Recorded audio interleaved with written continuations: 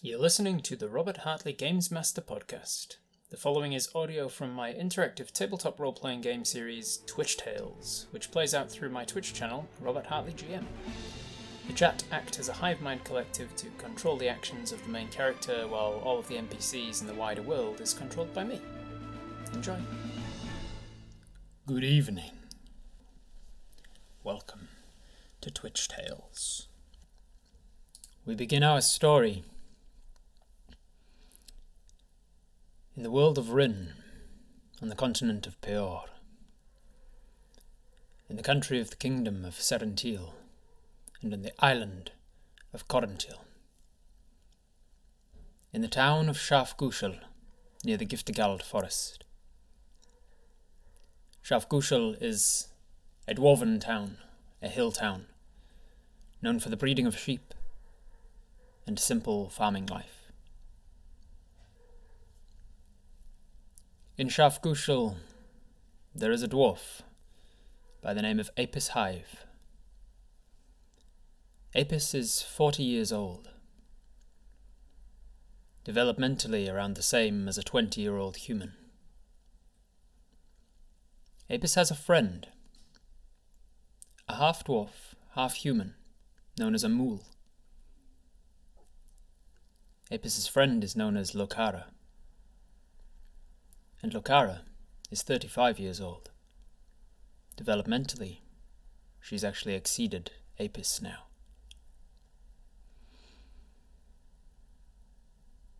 We begin today's story not as Apis, but as Lokara. We wake as our mother calls up the stairs. "Lokara! Get ready! Apis is on their way around. They're going to be taking you out today, right?" You wake and think, yes, today's the day. Today is 5th day, the 30th of Jokibris. And Apis is coming round to take you camping. You have long wanted to go camping with Apis, Apis being quite proficient with a bow, quite proficient out in the woods, quite proficient at staying alone. But for once, they have decided to take you out and show you the forest, show you what they do when they're hunting.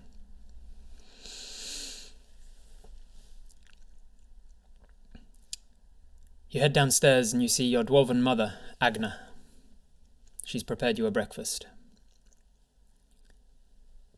Your father, Daniel, a human man, is out in the field. He's working.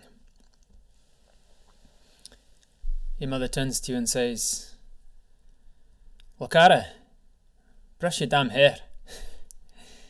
And you rush back upstairs to the washroom, where a bowl of rapidly cooling water has been left out for you to wash yourself. You run a brush through your hair, and you head back down just as your mother's plating up the breakfast. There's eggs, there's bacon, there's bread, and there's a chunk of cheese. Must be a special day. You eat hurriedly, excitedly, and then you hear a knock on the front door, and your mother gets up to answer it. As she does, you hear from the other room the sound of your friend, Apis. "Morning, Agna. Is she ready or is she still in bed?" She's somewhere between the two. She's just finished breakfast. "Lokara, Apis is here." You walk through and you see Apis, and they're ready for you, but you're not ready for them. Upon realizing that Apis is here, you remember that Apis told you to pack for today, and in your excitement you completely forgot. So, what is it you wish to pack for your journey into the forest today? A bedroll. You grab a bedroll. What is it you wish for lunch, prototype? What do you want to prepare? We make sure that we are clothed. We have a spare pair of undergarments. We have a bedroll. We do have a backpack, yes. Toothpaste. Ye olde medieval toothpaste. I'm not sure that we would have that serve potatoes. A bow? We are not proficient with a bow. Lokara has no need of a bow. She's never been hunting. Let's pack up some garlic. Garlic and fish. Num num num. Some flint, some tinder. Let's see if we have it. I'll get my dice out. 1 second. And we'll see if we have some of these things in our house. Vampire protection. Yeah, perhaps. How long are we going camping for? Potentially just tonight, but if we're enjoying it, maybe 2. We have to be back in 2 days' time, because 2 days' time is the last day of the month, the 32nd of Jacibris. And on the 32nd of Jacibris is Miginash's Eve, a celebration and a feast. So we want to be back for that. A knife, some healing potions, a cloak. Alright, let's... Apis comes in, rolls their eyes, and decides to help us start packing. We put together things that are clearly available to us. Clothing, a backpack, a bedroll, a water skin. Apis starts to create some snacks and food for us on the journey, but also tells us that we won't need to create food. Part of the enjoyment of going hunting and camping is that we won't need to bring food. We find it for ourselves. Rope. Let's see, how much rope have we got lying around? We do have rope. We get ourselves 50 feet of hempen rope. A dagger of some kind of personal weapon? Yes, we can find easily enough a hunting knife, one that our father gave us when we were younger. We find a hunting knife that can act as some sort of self-defense or weapon. We are classless, Sparrow.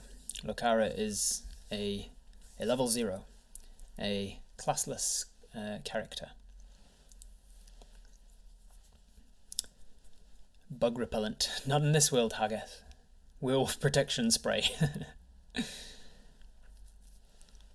water bottle. A lantern.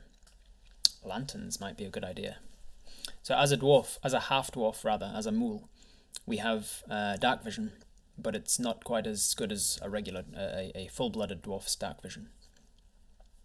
Lucky undergarments. Yes, we do have dark vision, but it's always handy to have some sort of lighting. Torches, perhaps. Torches or a lantern. Shall we go for torches or a lantern? Let's see if we've got a lantern. We do not. We do not have access to a lantern. There is a shop in town. We could buy a lantern, or we could buy torches, which would be significantly cheaper. Lokara does not have a stats sheet that you have available to you, Jamie, but you can consider them to be above average in most things. Not proficient in well, I don't want to give away too much just yet. Use some of the hemp to relax later. Not quite that sort of hemp. Can we go fishing? Could be a nice day for fishing. Could indeed. Shortbread. So Miss Bowman's making shortbread, and Agna is also making shortbread, let's say. And she packed up some shortbread for us in some paper, and wraps it up, and Apis puts it in their bag. Cooking utensils? Perhaps. Torches. Should we grab some torches? Scented candles. We won't need money in the forest. We do have some money. We have 4 gold pieces. If we wanted to buy some torches, we could.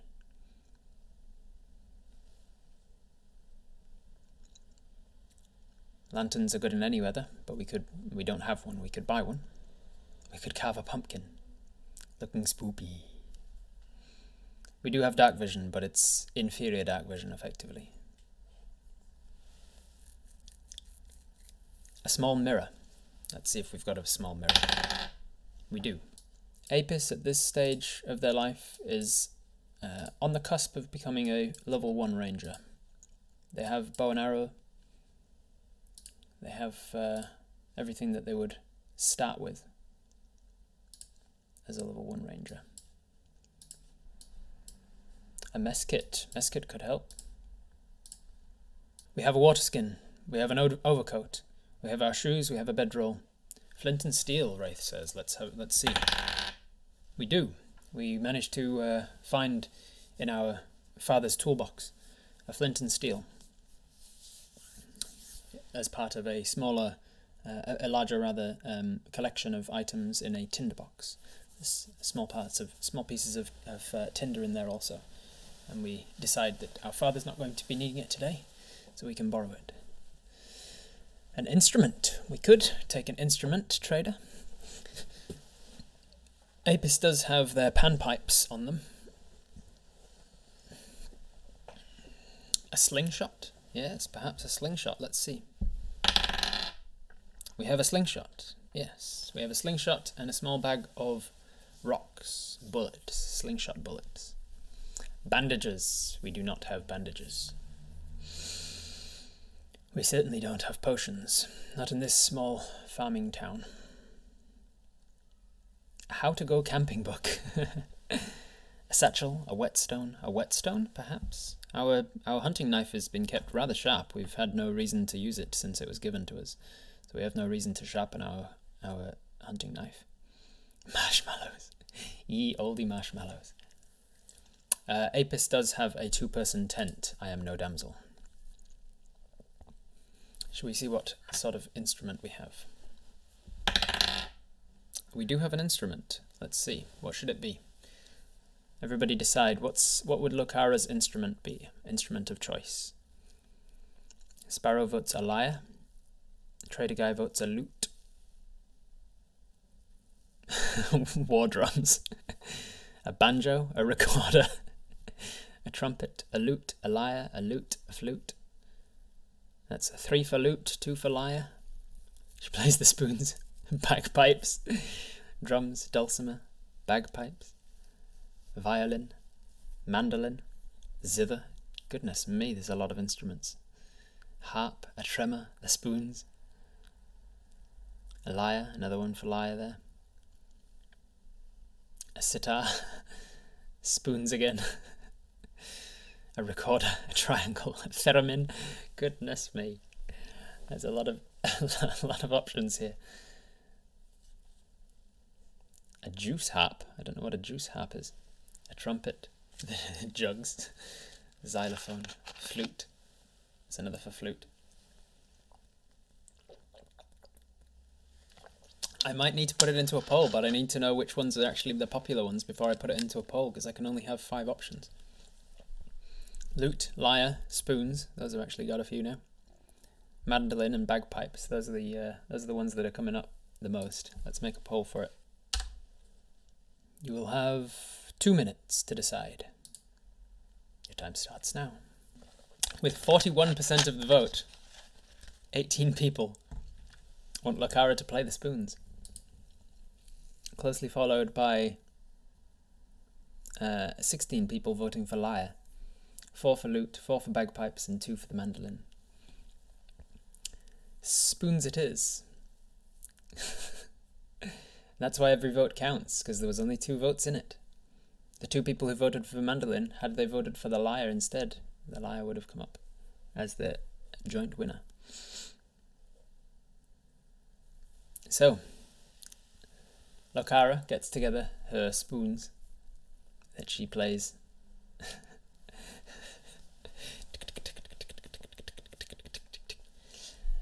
And she packs those as well. We have not yet decided what we're doing about light source, as we have no torches or lantern, but we do have the money to buy one if we wish. Or we could go without and just hope to enjoy the night sky.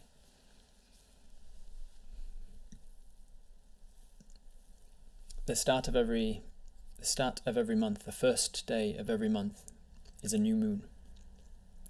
And so, being 2 days away from the end of the month, the night sky is rather dark at the moment. Should we have a Greg the Garlic Farmer special pocket watch that can light up like a candle? Torches can be used as a weapon, yeah, a flaming club, in case of an emergency. We have flint and steel. If we stop during the night and rest, we wouldn't need to worry about a light source. We can just make camp when it gets dark, Sparrow says. Screwdriver salsa. It is not a full moon, it's 4 days away from a new moon. A jar full of fireflies. Katrina would like to buy a lantern. A few people are saying lantern. So, we're going to go shopping. We're going to get ourselves a lantern. Actually, I don't know. Put no lantern if you don't want to buy a lantern. Put lantern if you want to buy a lantern. Does she have good boots? She's got decent sturdy boots, yes. Shopping montage. All right, plenty of people are wanting to go buy a lantern. So Lokara decides we're going to go get a lantern before we go. So let me reference my book here. She does have a hunting knife, yes. She has a hunting knife. This is the player's handbook. Let me see, how much is a lantern and some oil? Where are they? Tools, weapons. Come on, open the page. Lanterns come in different types. What is the cheapest one? Cheapest one is a hooded lantern. No, a lamp. A lamp is the cheapest one. A hooded lantern costs 5 gold pieces. But a lamp can cast light in a 15-foot radius and dim light for an additional 30 feet. Burns for 6 hours on a flask of oil. And a flask of oil is 1 silver piece. So, we head to the shop. We head to the local shop. So we head with Apis through town with our backpack, getting excited for the journey ahead. And we decide to head to the local shop. We walk in. There's an elderly woman running the shop, and we ask her for light sources. We say we'd like a lantern of some kind to keep ourselves. Keep our path through the woods lit as we go. She shows the lantern she has, but tells us it'll cost us more than we have. So we instead get her to offer us a cheaper option, a lamp, an oil lamp. And she tells us that's only 5 silver pieces. And for 1 flask of oil, which will keep it lit for about 6 hours, that'll cost another silver piece. So if we wanted just 1 flask and the lamp, that'll cost us 6 silver. But if we wanted more, we could take a few more flasks. I'd say Dark Vision is a half dwarf, somewhere around the 30-foot range. Get 2 flasks, enough for the night. 12 hours of light from our lantern. Several flasks. In this case we need lots of fire, maybe 3 or 4. We can afford it. We have quite a lot. 30 foot is further than the lantern, yes, but the lantern will cast dim light for further than you can see, which means you'll be able to see for further with your dark vision.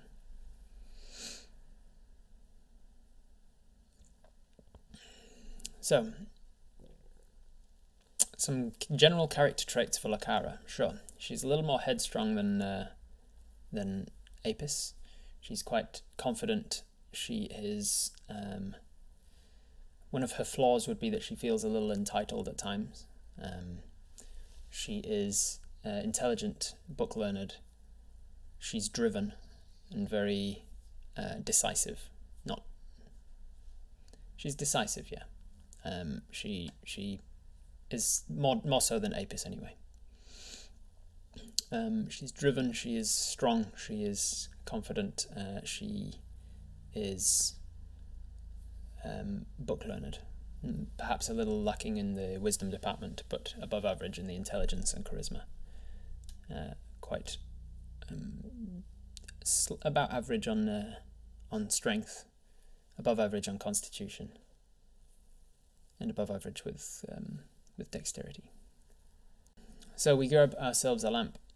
We grab ourselves, let's give myself we'll get a D4 flasks, because there's some people saying just get one, there's some people saying get like 7. So we'll go somewhere in the middle with a D4 plus 1. So that the minimum we'll get taking is 2. So we'll take 3 flasks of oil with us so as to not weigh ourselves down too much. We've got enough to lose one or break one as a weapon, but also have two remaining for 12 hours of light should we need it. When in doubt, roll, absolutely. Extra fuel as improvised weapon is a good idea, yeah. So we've got 3 flasks of oil with us. At this point we leave the shop, back out into the village. The village it's got a good air to it. It's nice. It's a sort of cool day time. It's the very last month of August, last month of autumn, and soon to be going into winter. Going from Jacibris into Colabris. Jacibris being a month that is dedicated to the god Jacipsos. Jacipsos being a god of performance and performative art and music and creative invention. And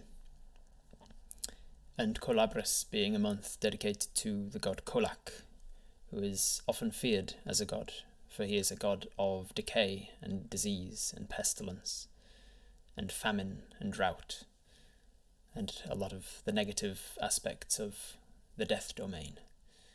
But he is given 2 weeks as a month. He is given the shorter month of the year towards the end of the month, the end of the year. He is given the first 2 weeks of the last month of the year as a dedication to his necessary, although unwanted, portfolio.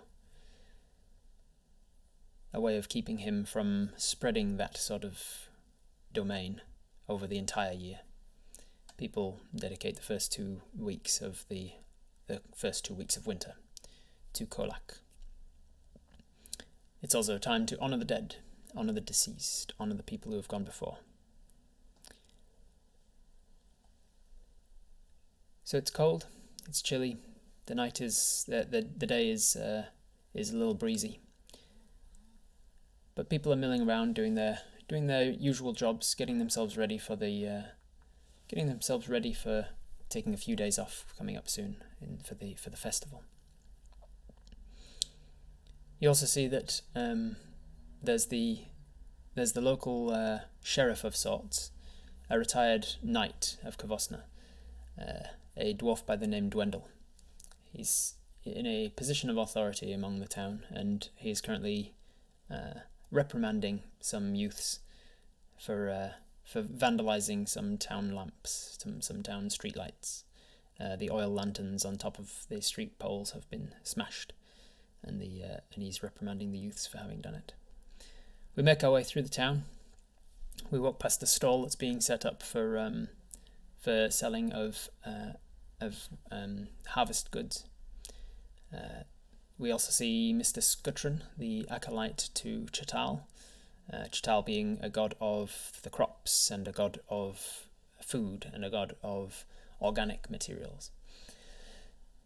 Chital's place of worship is a greenhouse on the outskirts of town, and Mr. Skutrin can usually be found in that greenhouse. But today he's found in town, and he's starting to bring to and from the greenhouse. He's starting to bring in long tables and cloths and chairs and things. He's starting his early preparations for the festival in a few days.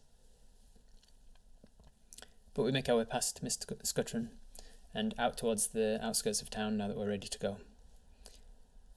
We pass a field on our way out of town, a field in which we see our father, Daniel, and we wave to him, and he waves back. "Off on your trip, are you, Lakara? Have a good day. I'll see you when you get back. You take good care of her, Apis." "I always do, Daniel." He waves and goes back to his business. You continue on past the field and into the open field, the open plains between you and the Giftigald forest. You've been this far before, you've been into the forest a number of times, but this is the first time that you're going to be going deep into the forest. You know it's a dangerous forest. You've always had a little bit of apprehension about the forest since an incident that happened roughly 20 years ago, when you were taken by fey creatures, sprites, and fairies. They wanted to dance with you.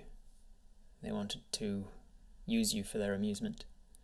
And had it not been for Apis finding you and taking you back, you might have still been dancing right up until dying of exhaustion.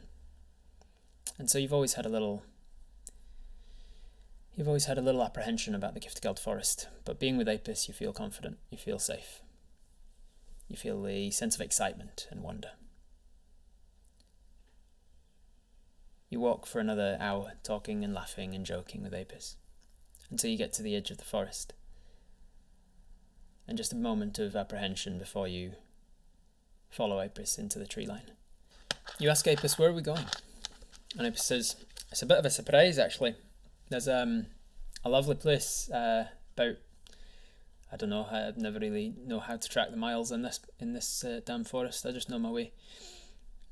A few miles in, there's a place I'm going to take you. It's real pretty, real beautiful, quiet, real serene. You trust them, so you set off after them.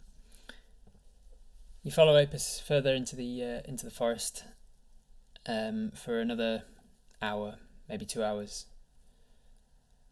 You're walking and talking, the time's passing enjoyably.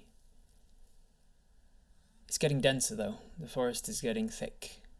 The path has stopped long ago, and you are now in the thick undergrowth, Apis seemingly picking their way through as if they know exactly where they're going. They tell you a few locations on the way, pointing out certain areas and telling you anecdotes about things that have happened to them while they've been on this journey before, this journey to Rangerdom. I once fell out of that tree there, you see that? You see where the branch is broken? I broke that.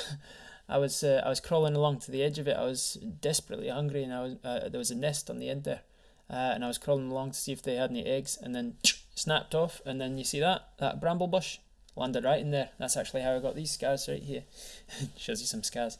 Yeah, it scratched me right up, but it saved my life because I fell. It's a hell of a fall. And then over here a little bit later, I fell over this root here. I was running from like a beast of some kind. I didn't even get a look at it. It was four-legged and breathed really heavy. All I know is I didn't want to stick around to see what it looked like. I tripped over that one there, and it actually the thing came whizzing past me. Didn't even see that I'd fallen into that ditch, and saved me like that. That was pretty useful as well. And oh, you see these flowers here? These ones they don't look like much, but they're actually very tasty. And he plucks.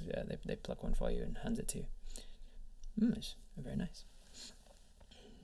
How did the bush feel about the incident? Bush probably didn't like it either. So you continue for a little while. Eventually you start to feel like it's getting quite dark, and you look up and see that the day is not yet done. The sun is still up, but it's quite dark underneath this very thick canopy. And you mention this to Apis. It's getting quite dark. He says, yeah, that's actually one of the best things about where I'm taking you.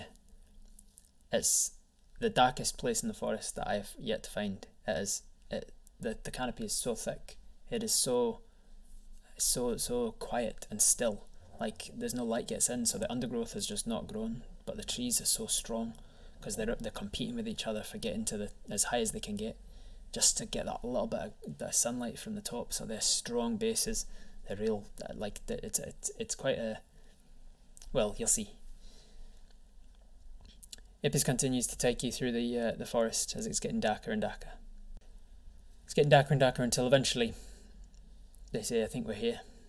Aye, this is it. And you walk round at the base of an enormous tree, and it opens up into this clearing that you can barely see, and you can barely see anything at all. Apis says, this is Diggon's temple. That's what I've taken to calling it, because You'll see. Look over this way, and they lead you into this clearing, and they lead you right over to a tree on the other end, and it's scratched into the back is a few words, but they've worn away over many years. But the one that remains, that is visible and readable, says Diggan, Diggan, Diggan, and he says, Apis says, this has been here the whole time, and I think it must have been like a place where somebody came. I think it might be a name. Diggan came to get some serenity, maybe, or some peace. Because if you just stop and close your eyes and listen, and you do so, and it is silent, the animals of the forest are just silent in this area. There's nothing moving through undergrowth, because there's no undergrowth. Anything that's moving in the treetops is so far overhead that it's unhearable down here at the ground level. It's beautiful, isn't it? So serene. So quiet. Feels like the beginning of the world.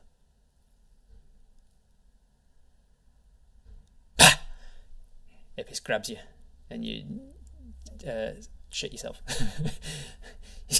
you let out a scream of fright, and then slap them. I guess I'm thinking of Apis as a male at the moment, because I'm constantly messing up the pronouns. It really does switch, though. There are certain times that I'll find myself slipping into female pronouns with Apis, but I guess right now, for some reason, I'm thinking of Apis as male. Keep slipping into male pronouns. You slap them, and they sort of laugh and say, "Right, this is where I wanted to take you. It's gonna get dark soon. So I mean, like, dark outside as well as inside. So we should really set up camp. I've got a tent here," and they sling the bag off their back and start to get the tent out. "I can set up the tent. I need you to find me some firewood, and we'll start a campfire." You look around the clearing, you can't even see the other side of it, even with your dark vision. You can see to about halfway, and Apis points out, there's a bit of what I call the altar over here, over this way, and they take you over to maybe about 20 meters or so from the Diggan tree, and they show you a small sort of oblong ditch that's been dug out and stones placed around it that Apis in the past has used as a fire pit. Get us some firewood from nearby. Come back, put it in here. I'll set up the tent right here. And Apis starts to set up the tent. The tent. At this point, we realise if we're going out here alone to find stuff, we're going to need to light this lamp. So sure enough, we add some of the oil to the lamp and we light it up. And now we can see a little bit further around this clearing of sorts. It's nice kind of spongy ground. Leave a shortbread offering, maybe. We walk off towards the tree line and start to look for wood as we hear the sounds of Apis hammering the tent pegs into the ground, the tent poles and things. Creepy altar in the middle of a dark, creepy wood. Nothing to see here, folks. Yeah, nothing at all. No damsel. Nothing at all.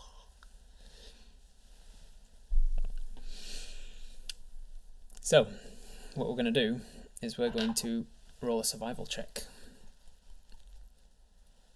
She does have the rope on her, yes.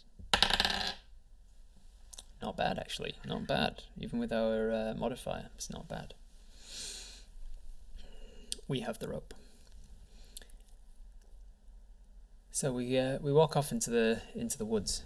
It's quiet, and with the lack of sunlight it's actually a little cold as well. And now that Apis isn't with us, we start to feel a little apprehensive. We hear a twig snap, and we jump. We stop and look in that direction, but nothing else moves. We tell ourselves we're being silly, we're 35 years old, we can do this. And we turn and keep walking. We can hear our own footsteps. We can feel the ground spongy beneath our feet. We can't hear Apis or the tent pegs. Suddenly something flits out of the tree in front of us and across in front of our eyes. It's gone before we can really see what it was. But it definitely looked like a fairy. Our heart starts to pound a little. What do? Do we continue on and find some firewood, or do we go back empty-handed and show Apis that we're not cut out for this life?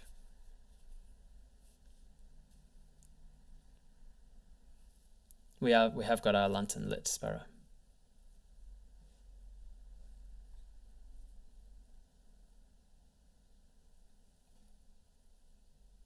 Continue. I did say she was headstrong. We don't want to be embarrassed. We will not dance again. Keep going. Pull out the knife. All right. We reach down into our belt and pull out the hunting knife. They're not going to get us again. We're not a child. We're ready for them. If they try and pull one over on us, we'll be ready for them. We push forward. We can show Apis that we're capable. We can find firewood. We move forward slowly, keeping vigilant, keeping watch, keeping the lantern high. Eventually, we do start to see a few rays of light making it through the canopy above, filtered into this green ambience. And with the extra light, we can start to see bushes and small undergrowth, small twigs and saplings, and we think, perfect. We can find wood here. We find a fallen tree before too long. No more sounds around us other than the sounds of insects starting to begin. We realise that the life in the forest is a little more populous here. We walk over to the fallen tree, and with our hunting knife we start to carve off huge chunks of the relatively dried wood. Now that it's fallen, we break off chunks until we've got enough that we can carry back for a decent fire. We start to make our way back. I'm going to roll a survival check to see how well we remember our way back. Ooh, that was almost a 2, and then it rolled over.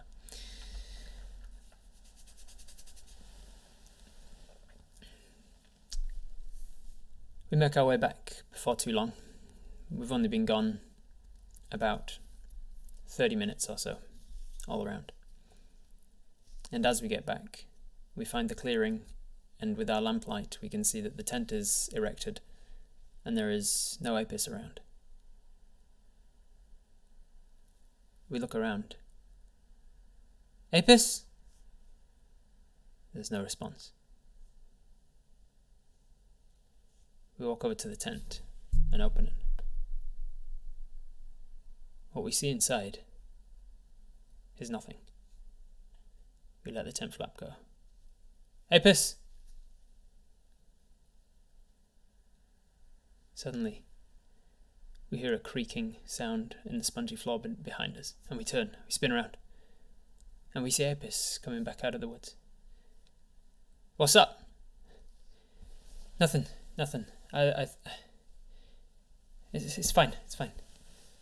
What? I was looking for you. You took your time. No, it's fine. I couldn't find dry enough wood. Here it is. And you dump the wood into the fire pit. You're a little jumpy. Are you okay? Yes, it's me. It's fine. I'm fine. Should we get this fire lit then? Is it really Apis? Let's have a look. seems to be. Everything about their mannerism seems to be Apis. There's nothing about them seems off. At least we know Apis is guaranteed to survive this. We can't say the same for Lucara, though. Of course we're bloody jumpy. It's unnaturally quiet and very dark. Lick him. Lick Apis to see if they are actually Apis. It would be weird if Lucara knew what Apis tastes like. So, Lucara, you kneel down with your back to Apis, and you start to use the flint from the tinderbox. Sparks illuminate until eventually the tinder takes. Flash, flash, flash. Suddenly the fire is lit and glowing. We turn round and we see Apis approaching us from behind with their hand raised, and in their hand a dead rabbit.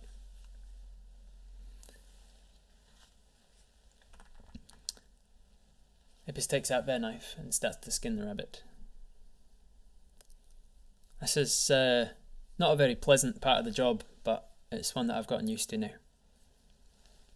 The skin comes off and the rabbit is, before too long, skinned and deboned and placed on a spit, which Apis fixes above the fire and starts to turn. So, being that it's nearly Colabras and all, what say we tell each other scary stories, huh? They turn the spit in this dark temple within the forest. So, how this is going to work, guys, is that you are going to do a round-robin scary story. So I'm going to open up my Nightbot, and you guys are you're going to put yourself forward if you wish to be involved in this story. One at a time, you're going to start telling a story, and then you're going to leave off. You're going to get maybe a sentence or two each, and then the next person's going to continue the story, sentence or two, and then continue the story one at a time until we reach a satisfying, scary conclusion. If you wish to be a member of the Storytellers, then use !story in the chat right now.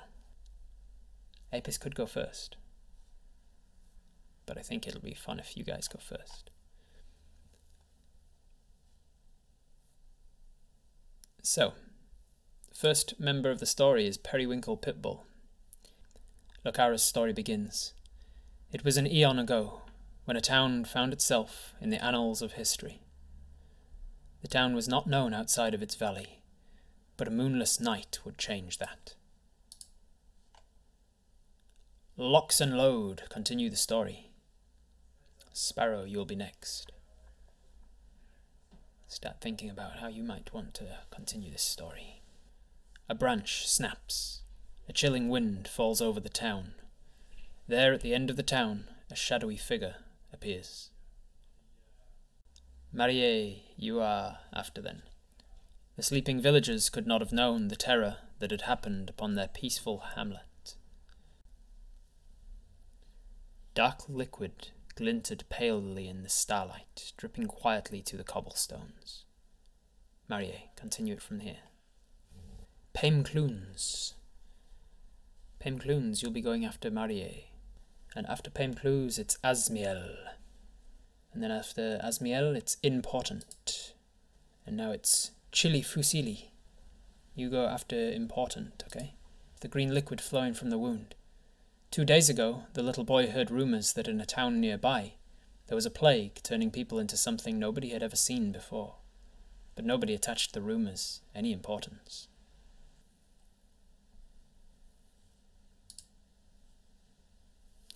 The shadowy figure stepped out into the candlelight, and you can see he has a gaping hole oozing a green liquid. The boy sees this glint through the keyhole. I feel like we should give people like three sentences, because I feel like people are getting into it and then have to cut themselves off. Let's go. You can write 3 sentences of story. It was an eon ago, when a town found itself in the annals of history. The town was not known outside of its valley, but a moonless night would change that. A branch snaps. A chilling wind falls over the town. There at the end of the town, a shadowy figure appears. The sleeping villagers could not have known the terror that had happened upon their peaceful hamlet. Dark liquid glinted palely in the starlight, dripping quietly to the cobblestones. A little boy cowers in his bed, afraid of the howling wind. The windows rattle like nothing they've heard before, and footsteps creak upon the floorboards. Not dry footsteps, but wet, like it's stepped in something. The shadowy figure advances with big effort, the green liquid flowing from the wound. 2 days ago, the little boy heard rumors that in a town nearby there was a plague turning people into something nobody had ever seen before, but nobody attached the rumors any importance. The shadowy figure stepped into the candlelight, and you can see he has a gaping hole oozing a green liquid. The boy sees this glint through the keyhole. The figure draws closer to the boy, to the door, as the little boy sinks deeper under his covers. The figure can hear his tiny little heart beating. He's paralyzed with fear, but manages to grab his teddy bear, Lionel, tighter as he holds his breath in anxiety. Katrina, you're up. And after Katrina, Miss Bowman. Apis continues to turn the rabbit, which is now starting to get nice and fragrant.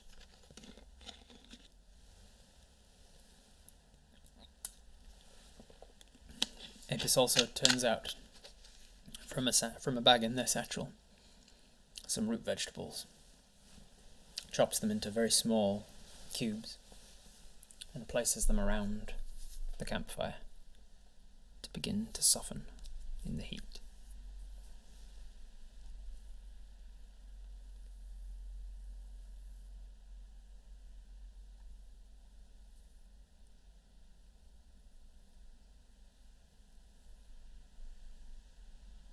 As Lokara thinks of the next part of the story,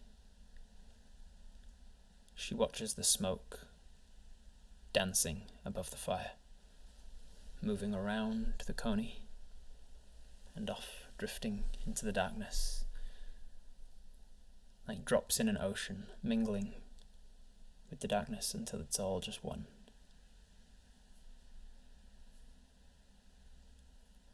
The figure draws closer to the door as the little boy sinks deeper under his covers. The figure can hear his little tiny heart beating. He's paralyzed with fear, but manages to grab his teddy bear Lionel tighter as he holds his breath in anxiety. A dark pit grows in his gut. He sees a fetid, necrotizing fluid flowing in viscous tendrils down the stranger's face. A pair of glowing eyes circle at his feet, emitting a low, foreboding growl. Slowly the figure draws closer, and the child's world shrinks to the terrifying figures drawing ever closer. Nice, very nice story. Miss Bowman, continue from here. And after Miss Bowman, Trader Guy. I repeated myself in the last sentence. Oh no! It's okay. Nobody's expecting that we have the time to edit ourselves in the way that we would if we were writing it out. Think of it like live improv. It's not going to be perfectly edited. It is silent around them but for the crackle and snap of the firelight as it cooks the last of the coney, slowly turning on the spit above it. Smoke mingles with the air as Lokara finishes the story. The lumbering figure reaches the door, pushing against it in an effort to enter. The figure growls in frustration as it begins to pound against the door.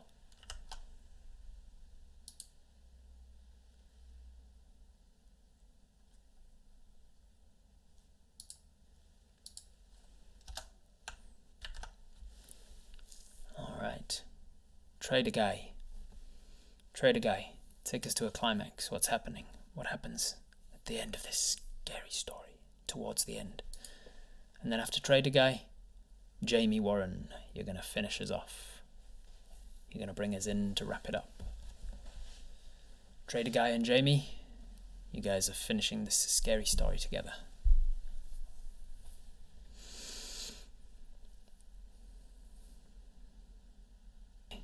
Suddenly, boom! The door breaks off its hinges, falling to the floor of the room with a resounding thud, revealing the figures standing in the doorway, malice and hatred emanating from them. Alright, Jamie. What happens? You get to decide, is it going to be a happy ending? Is it going to be a sad ending?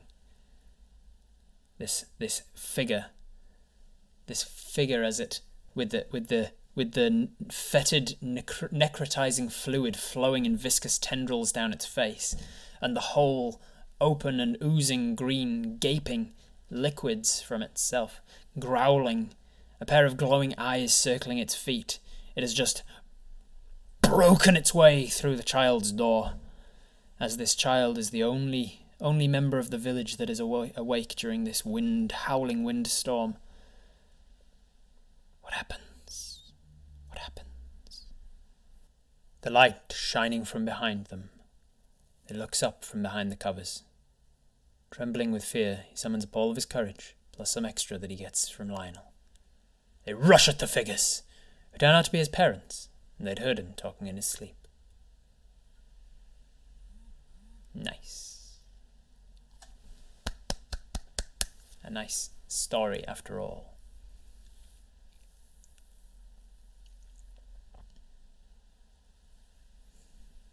He was having a nightmare. As his parents pick him up, hold him in their arms, and comfort him from his nightmare, they tell him, "You can come and sleep with us." His mother leaves the room with him in her arms. His father looks around the room, then closes the door, and as he does so, we see a handprint on the inside of the door, made of green, viscous fluid.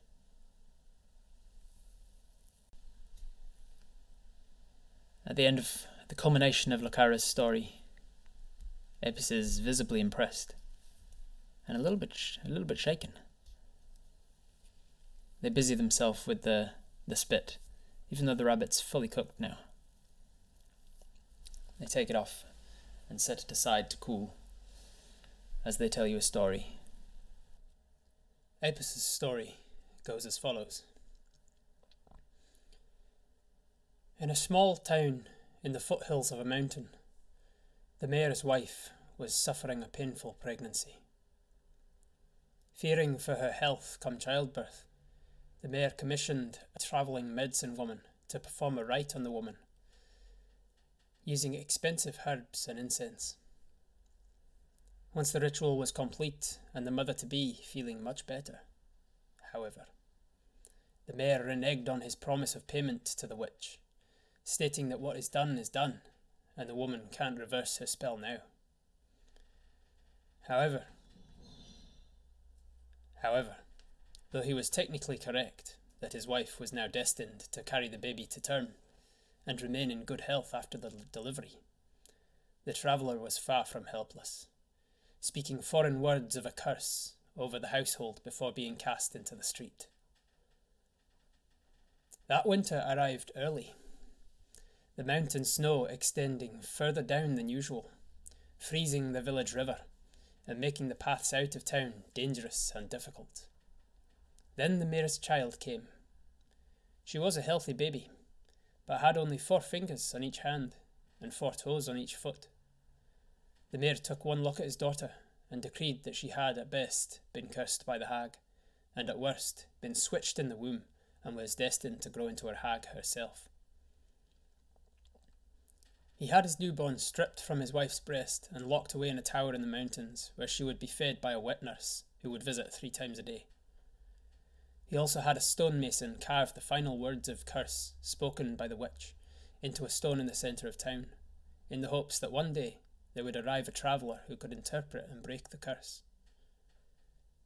However, the hag was far from done with the town in penance for the slight on her. The mayor's wife, though physically healthy as per the original spell, descended into madness over months, often seen screaming, yelling and pleading with the mayor in the manner unbecoming of her station. She would cry and sob one minute, and then be stony-faced and dead behind the eyes the next, all while out in public. Eventually, driven to suicidal madness by the hag, the mayor's wife left one midwinter night and walked in her nightgown up into the mountains, never to be seen again. At that, the mayor decided to fight the hag directly, rather than waiting for their saviour to come to them. He ordered every able-bodied man of 14 or above to take up arms and march out into the wider lands in search of this voodoo lady, and force her to remove the curse by violence. He had once again underestimated the witch's power, however, as, with rockfalls, landslides, attacks from wild animals, madness-induced infighting, and more, not a single man returned to the town before spring. Her reach was vast, though, for at the same time that she was murdering the men of the village, she was causing the women back home to starve. The river was still frozen, and the fields were too. Cattle were dying and machinery was seizing up. She was making the women have to walk longer and longer distances downstream to find a place to fill their buckets, which meant longer hikes back uphill to get the water home again. The babies were crying more as well, putting extra strain on the village and the morale of the remaining villagers. Finally, in desperation of a solution, the mayor called a few dozen women and children left in the town to a meeting in his manor, and in an offer of appeasement to the all-powerful hag, the mayor locked the doors and burned the manor down.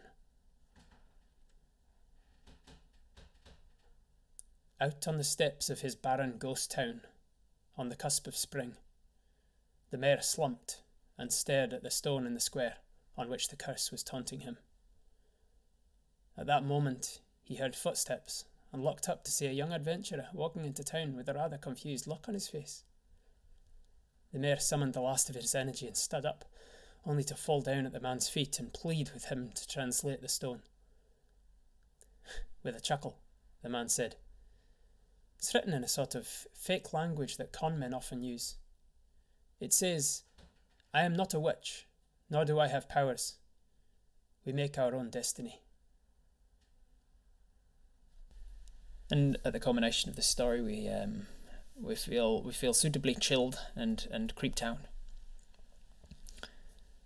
We finish eating the rabbit and the root vegetables that Apis has cooked us, and we roll out our bedroll inside the tent, and we lie down next to Apis in this tent, and we listen to the dying crackles of the fire.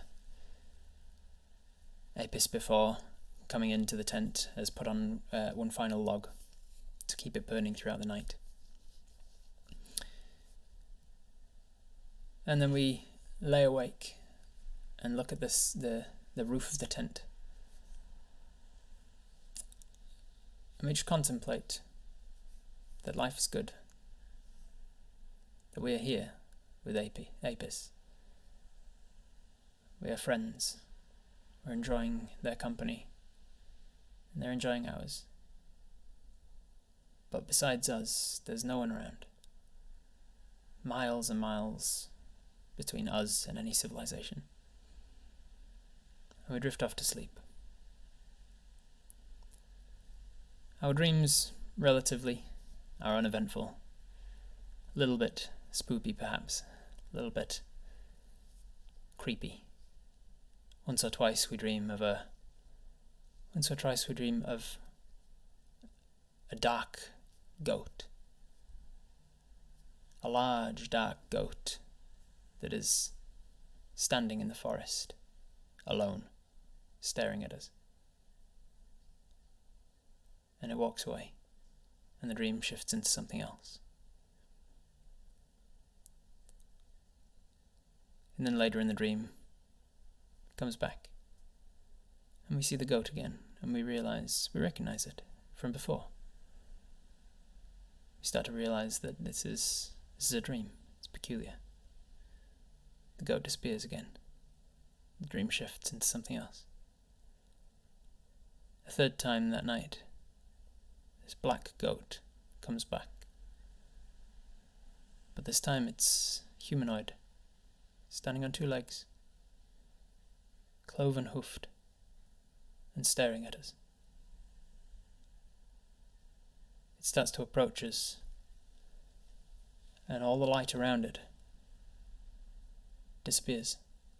We're plunged into pitch blackness, and we hear cloven hoofs approaching us, faster and faster.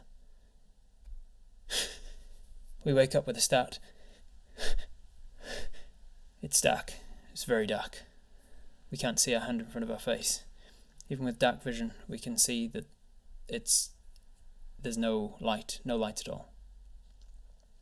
We reach over and feel Apus's bedroll empty. We come to the recollection of where we were, and we open the front flap of the tent. With our dark vision we can see outside, but we can't see very far. We can tell that it's morning. We feel fully rested. The campfire isn't lit. "Apus!" we call out. There's no response. We get up out of the tent. It's chilly. It's cold. But the air is very still and very quiet. We find our way over to the campfire, the fire pit in the ground. And the first thing we notice is that it's destroyed. Not only has it not been burning throughout the night, it has been extinguished. It has been filled in. The rocks have been strewn around.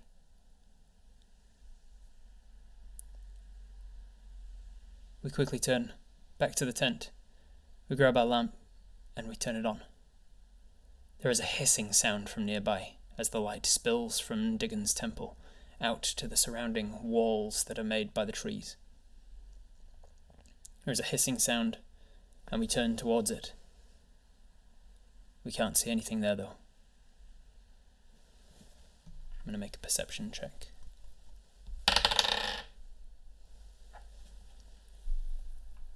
You don't hear anything. You pull the knife out, and you're ready. "Apus!" There's no sound. What do you do? If you wish to be in with a chance to decide what Lakara is going to do now, the keyword is !tent. It's Asmiel. Asmiel, what is it that you wish to do? What is it that Lokara decides to do in this moment? They are definitively not sleeping anymore. By the way, this is my graduation robe that I'm wearing, because I'll be going to my graduation ceremony on Monday, so I already have my regalia for it. My graduation robe and a navy blue scarf.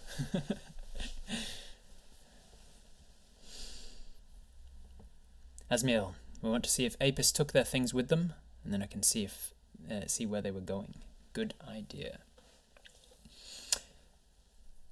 You step back into the tent, using the light to light your way. You see that Apus's belongings are mostly there. Their bow and arrow is missing. Their bow and quiver with arrows are missing. Their rapier is missing. But all of their belongings, all of their other belongings are still there. So it seems that Apus has taken their weapons with them. Asmiel says investigating would be great. Alright, let's do an investigation check. Ooh, that is very good. That is in the 20s. So, with our investigation check of 20 plus, Lokara feels the bed first, the bedroll. It's cold. Apus has been gone for over half an hour, maybe an hour, maybe more. They haven't only just got up, at least.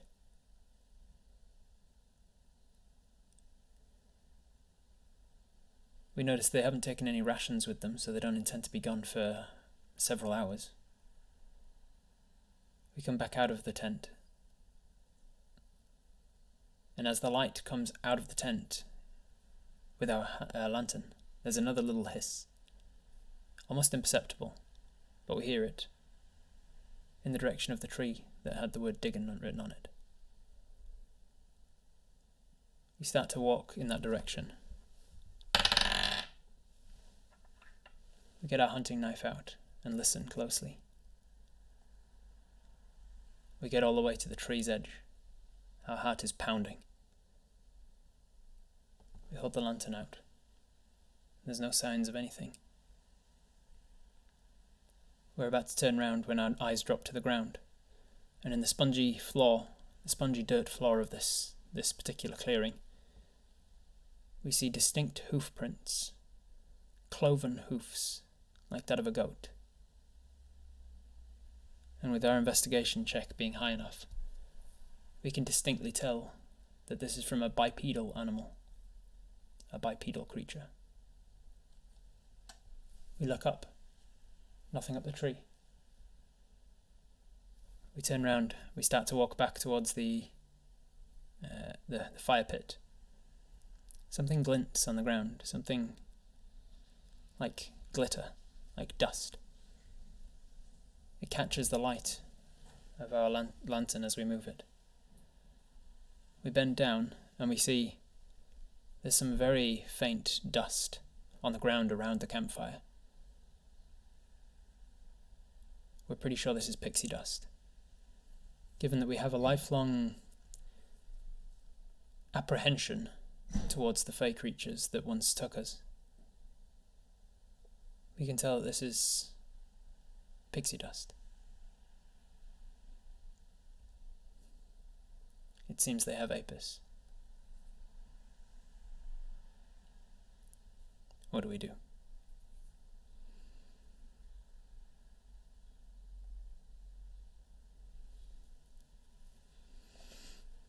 We have touched it and prompted no response from us.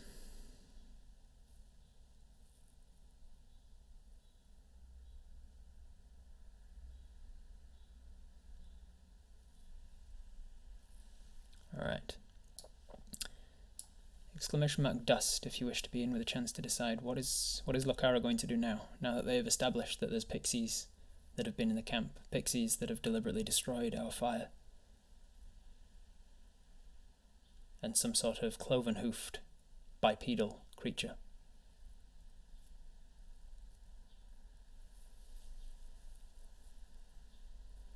Go back to bed. Apis is stronger. Apis can handle themselves. We'll go back to bed. Play the spoons. We could play the spoons. Are there any trails? There were footprints, but not necessarily a track.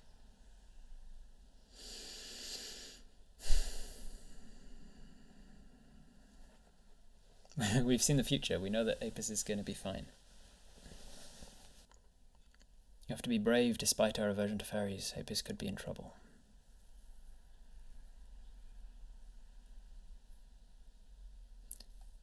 We haven't fully investigated the hoof prints, but we've seen them. If we wanted to leave this clearing and follow them deeper into the woods, we might be able to find some sort of track for them. But we might not. They were just around the base of the tree where we were standing. That's all we could see. Our lantern light isn't that great. Do we know if there's a special kind of hissing fairies? Not to our knowledge. Ameladol. Could you give some sort of indication that you are still in chat and that you have acknowledged that you have won the giveaway? And then take your time and tell us what is it that you think Lokara should do now. How does the lantern work? Does it have a switch to ignite it? I think of it like an oil wick, an oil wick. So it's got a little place in the bottom to store the oil, and it's got a wick in there, and then you light it with flint and you have to put it out. It's like one of those bulb jar things. And don't they normally have like a switch of some kind, like a, I don't know. It was a cheap lamp. It was a cheap lamp, not a lantern per se. So it was just an oil lamp. The pseudo dragon's hiss, potentially. All right, Amiladel. I think she should go look for some sort of trail to follow, investigate for more hoof prints or a trail of pixie dust and follow it. Wonderful. Alright, so she goes back over to the hoofs. Back over to where she saw the hooves. Oh, that's a good survival check, even with modifier. She wanders round back to the tree. The heart is pounding, but she knows that Apis could potentially need her. So she steels herself against it. She's headstrong. She can do this. She kneels down near the hooves.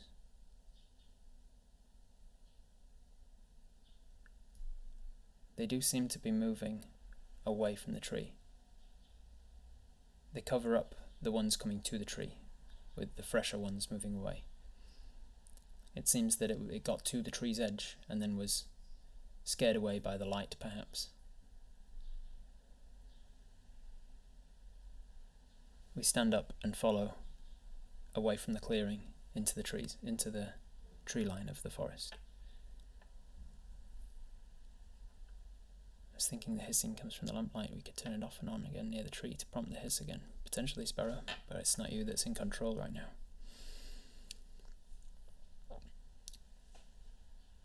We follow the hooves into the trees.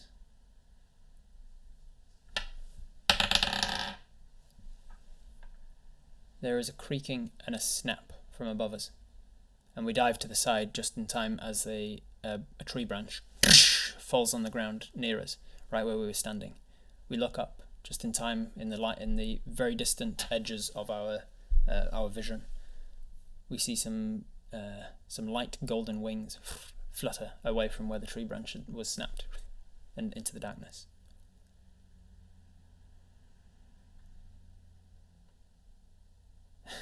Burn everything that hit fire. Burn the entire forest to the ground.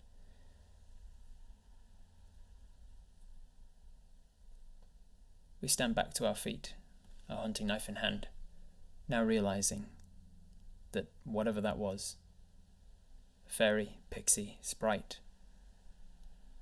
it just tried to kill us.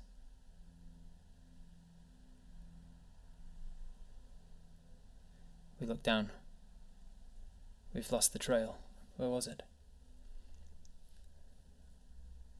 The dirt that was kicked up by the falling branch has covered a lot of the tracks.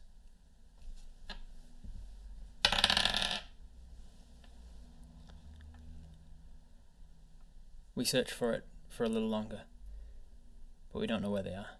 We don't know where they went. We can't find the tracks again. Partly because of the covering, but mostly because of our apprehension to lowering our attention from the skies above us and the air around us. We're not safe here. We can't continue. We decide to turn back. We go back to the clearing. We've got to think about this more sensibly. Who knows about fairies? Who knows about these things? Who can we talk to about fairies and what this could be? Who could we turn to? Does anybody have any ideas?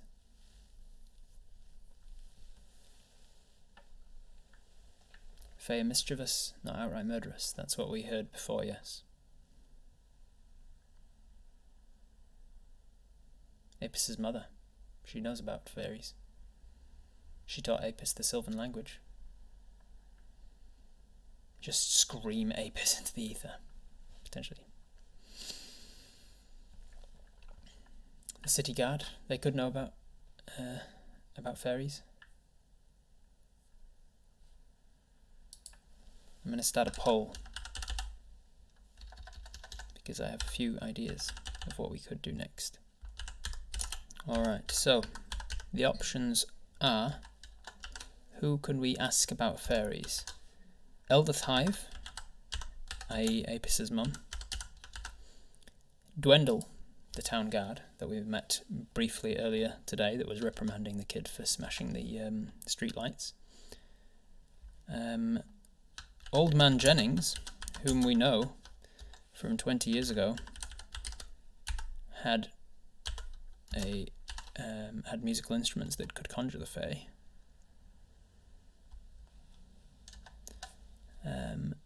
Or who else could we talk to? Books. We could read books.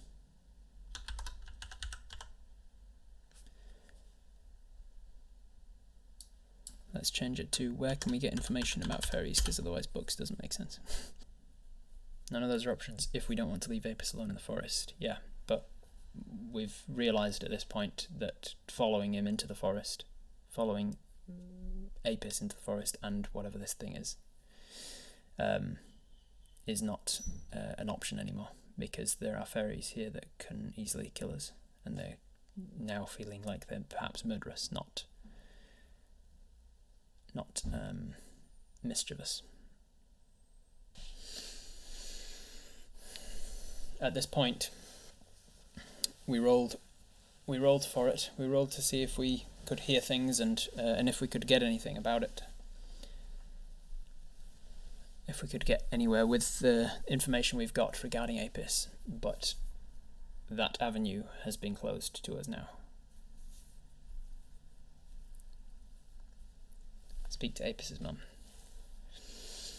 Leave Apis, go and get some help. Yeah, when somebody goes overboard, you don't jump in after them, not until you tie a rope to yourself first. Like, you have to make sure that you yourself are secure before you go into the water to try and save them, otherwise you get pulled under the riptide yourself. So, in a very intelligent and logical decision, Lucara decides, I have to get help. I have to get help from somebody who knows more about this stuff than I do. We need to get Apis. We need to get Apis's mum. So we turn and we run. We run as fast as we can back the way that we came, through to the other end of Diggon's temple and through the forest in as best way we can to try and get information. Thankfully we rolled really well on that survival check, otherwise we might have gotten a bit lost. We make our way as quickly as we can until our sides are burning and it's hurting.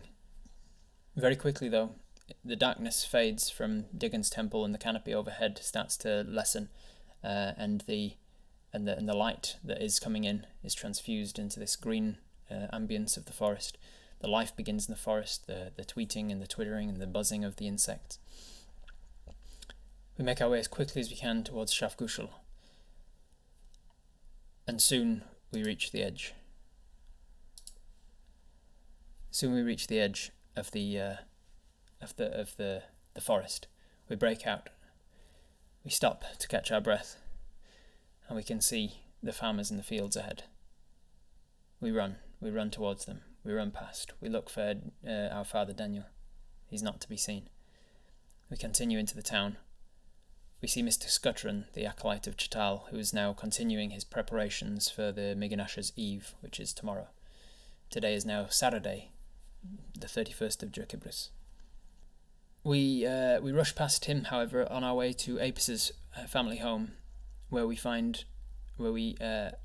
quickly rush up the garden path and we bang on the door. Bang, bang, bang, bang, bang. Very quickly the door opens and you see the dwarven woman, very stout. She's got ringlets, brown ringlets for hair.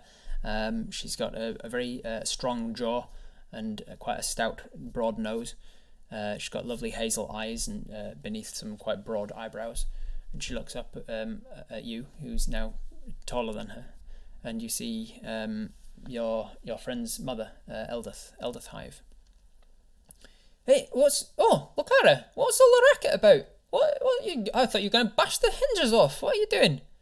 We see Eldith in front of us. Is there anything? I'm not going to put a poll up for this, but if there's anything in particular that you guys want to say to her or get across, start writing it in the chat, and I'll start picking out elements of this, how this conversation is going to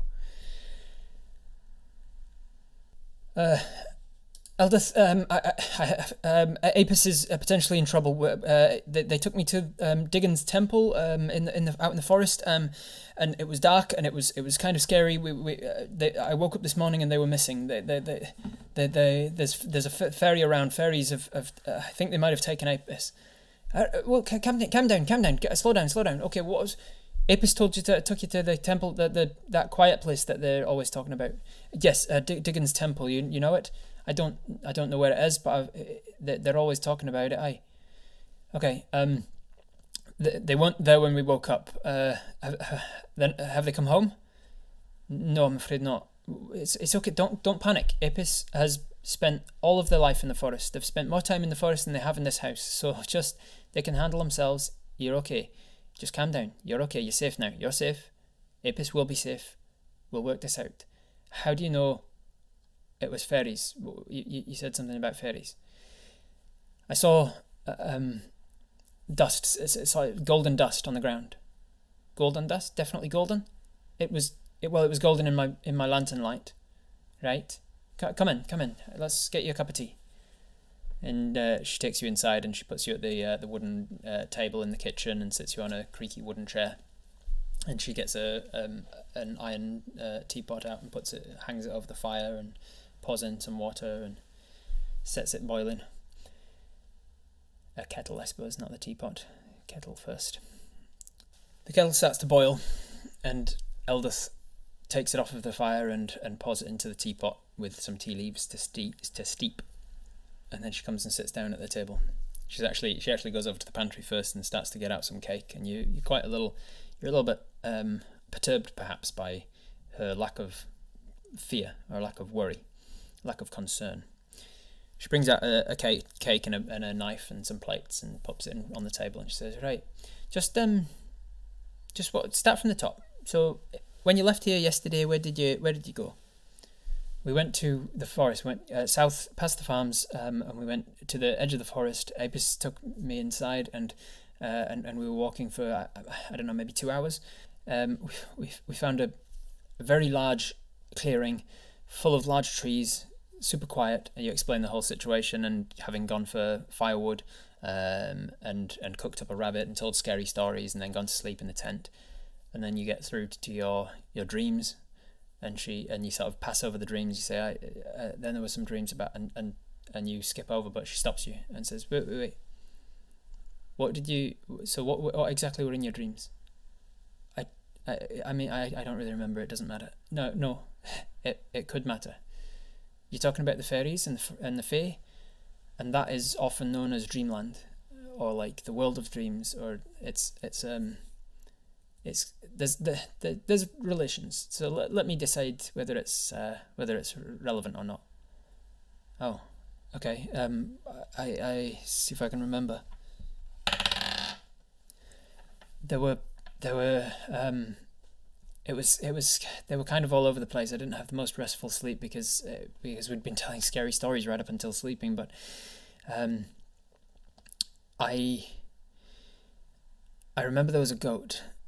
There was a goat, a black goat, and it was just there, and it I think it was in the town, just walking along the street, and then it was in a forest, and it walked away from me, and then I can't remember why, and Elder sort of nods and listens.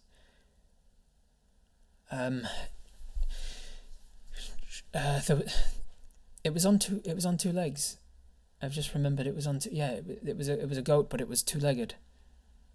Was it wearing anything? You're taken aback by the seemingly odd question. I don't think so. It wasn't wearing anything at all. But it was. How did you know it was a goat if it was two-legged?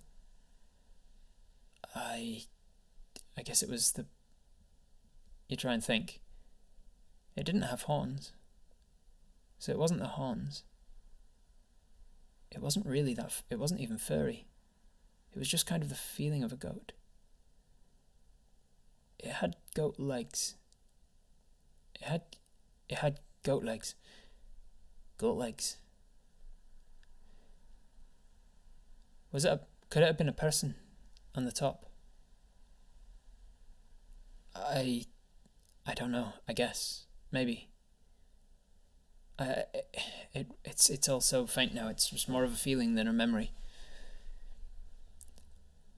There are creatures from that land called satyrs. Let me get you a book. And she takes a piece of the cake and puts it in her mouth, and then she says, "Oh, I've almost forgot the tea." She gets up and grabs the tea. And you say, "Can you? I don't need the tea." "You do need the tea. Don't talk back to me. Look at her. I've known you your whole life, since you're a wee baby. And I know when you need tea. So sit down." And then she starts to pour the tea. She gives you a mug with the tea in it. And you take a sip, and it does calm you. It's comforting. You, in spite of yourself, you find yourself just nibbling at the cake, kind of absent-mindedly, while the mum leaves the room. And she comes back in with a book. She lays it out on the table and sort of moves her chair around next to yours. "Listen, I'm not going to go into all of this because there's a lot behind it, but I'll show you this." And she flicks through some pages, and she gets to a page that's labelled satyrs, and she shows you a drawing of a man with a heavy beard and ram-like horns, but from the waist down he turns into this furred, goat-legged man, and he's playing the panpipes. She says, "Was it something like this?" No, it wasn't." "You sure?" "Yes, I'm quite sure it wasn't this. He didn't have pipes. He didn't seem this drawing. It seems like he's jolly. He's fun. I don't know. It wasn't like that. It was sinister. It was dark. It was dark. Yes, dark. Everything about that's. There was darkness around that. That was another thing about it. As he approached me, everything went dark. It was dark." I'm going to roll for Apis's mum now. See if she remembers or knows what she's talking about, what she's describing.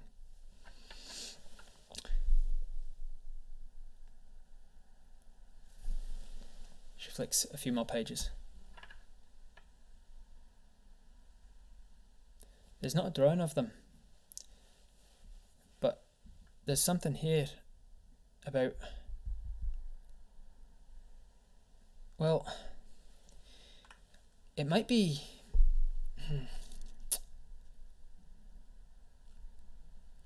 it could be one of these.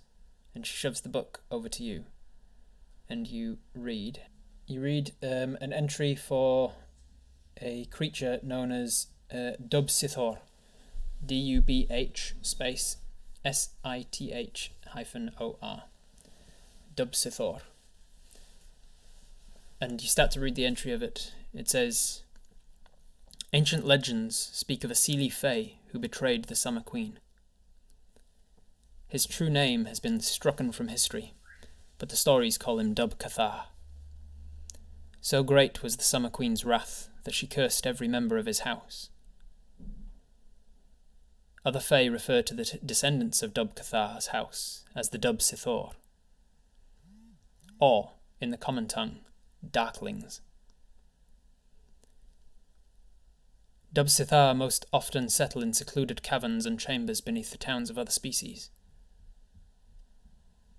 They often employ the work of thieves and assassins. The Summer Queen's curse causes a Darkling's body to absorb light. Doing so wizens the creature, much like the effect of rapid aging. For this reason, Darklings cover every part of their body with clothing when exposure to light is a risk. The light a Darkling absorbs over the course of its life explodes outwards when they die, incinerating the creature." It goes on into more specifics, but you realise that its hatred of the light could explain, theoretically, why this thing hissed when the light was turned on, why it would choose to live in the darkest part of the darkest forest, and why it would have actively destroyed the fire pit.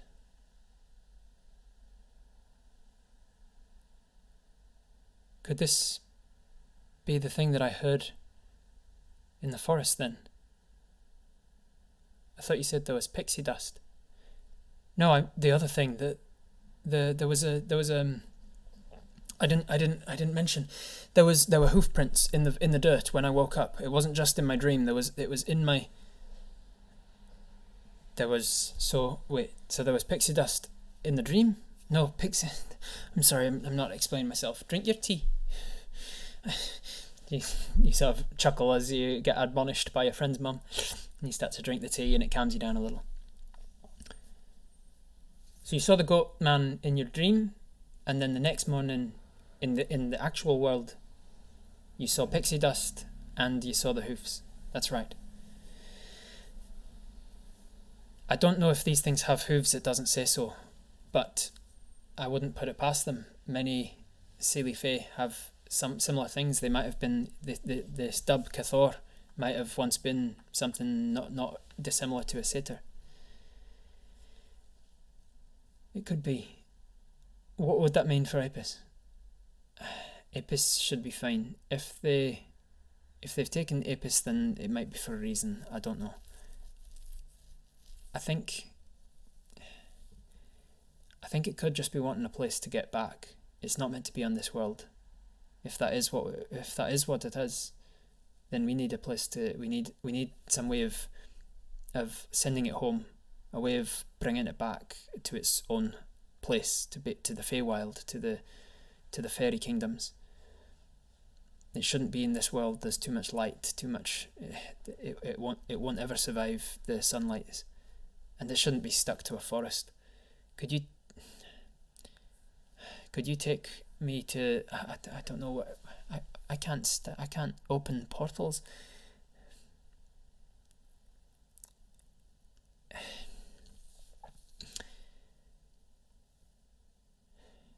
Old Man Jennings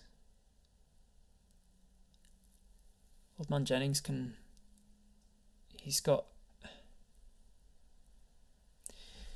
Old Man Jennings has got a way with the fairies as well, in a way that I don't. He has. I'm learned on the fairies. I've read a lot about them. I was always fascinated with fairy stories as a child. But Old Man Jennings, he isn't learned about them. He just knows them. He just. There's something about his understanding with fairies that's just like deep within him. I think we need to talk to him. Apis did open a portal in Jennings' house. Do you remember how?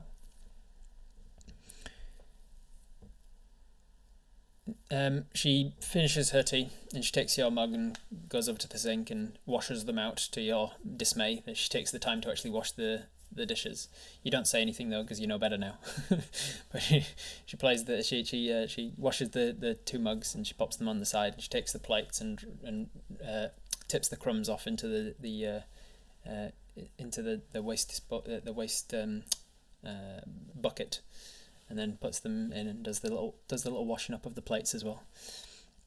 Takes the remainder of the cake and puts it in the pantry, and then walks with you to the door and gets her overcoat and puts that on, puts her shoes on, and then you walk out outside with her, and she says, "Did you have a nice time before Apis went missing though?" And you like chuckle at the absurdity of the question, but she seems to be keeping calm. She's not allowing herself to freak out about it in the way that you are. Yes, yeah, it was fun. Apis is always good company. Aye, that they are. Don't worry, Apis can handle themselves, and hey, if nothing else, they can talk to them. That's why I taught them the language. Fairies aren't usually one to hurt, and she says this not having heard the part of the story where you got a branch almost tipped onto you. Do you tell her? Do you not? Do you tell her that the fairies tried to kill you? Take some cake for the road. Fairies lead the way out and then giggle to itself. Why are we walking? Can just do this. And then it portaled. Correct. Tell her. Yeah, most people are saying tell her. So she says they don't normally hurt, at which point you sort of gulp a little and then say, they tried to hurt me. What do you mean? There was I followed the tracks into the forest. I tried to find where they went with Apis, the hoofs. And then there was a cracking and a branch fell where I was standing, and I only just got out of the way of it. They tried to kill me. Huh. Were you holding a lamp? Yes, I was. It could be that they were trying to extinguish that. But what? Why? Why? There are easier ways, surely. Well, fairies don't always go with the same things that we do. They don't always think of the same things as being easy or hard. If they see a way to achieve what they're wanting to do, they might just do it. Fairies have way with us as well. Like they might have not intended for it to hit you, or had some sort of contingency for if it had. You don't know for sure that they were trying to kill you. I'm not saying that your experiences are wrong. They might, but I wouldn't lose hope yet. At this point, you're arriving towards the outskirts of town, and you can see Old Man Jennings' house starting to come up on the hill nearby. Keeps himself to himself and stays on the outskirts. As you're approaching, I'm going to make a perception check. Why with the branch?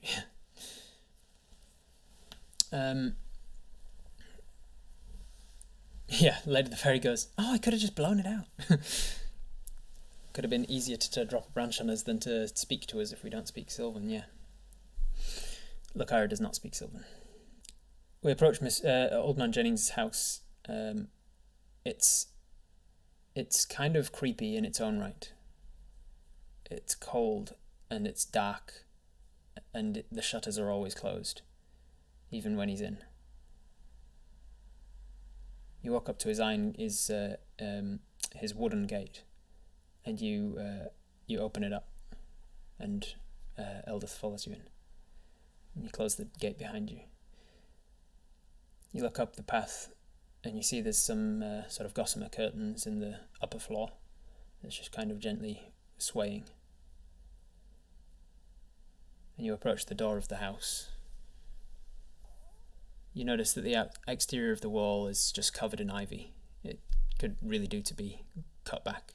In fact, one of the shutters has been closed for so long that the ivy has actually grown over it, and if you tried to open it, you'd probably have a hard time. Eldith shudders. Oh, somebody just walked over my grave. Oh, that's never really get the good feeling about approaching Old Man Jennings. Something strange about that. Eldith brings up a knuckle and knocks on the door. There's a scraping of wood against wood as some furniture gets pushed back. And then thud, thud, thud, thud, over to the door.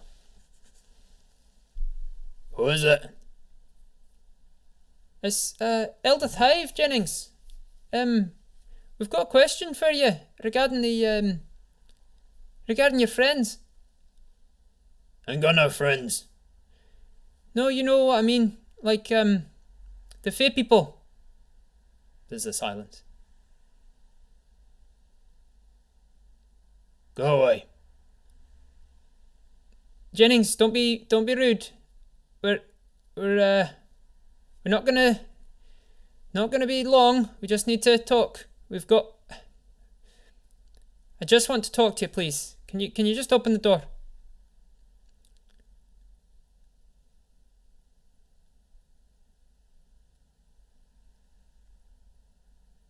Apis is in trouble, Jennings. Please.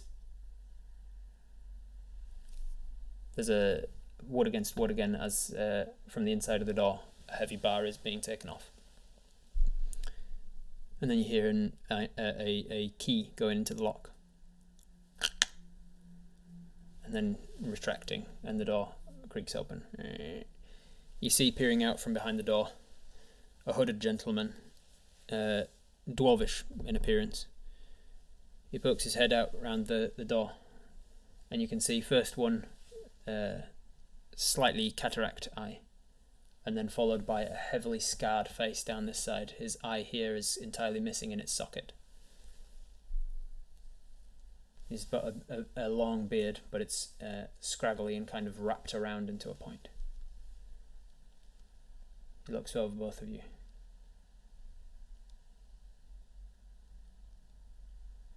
Apis is in trouble with who?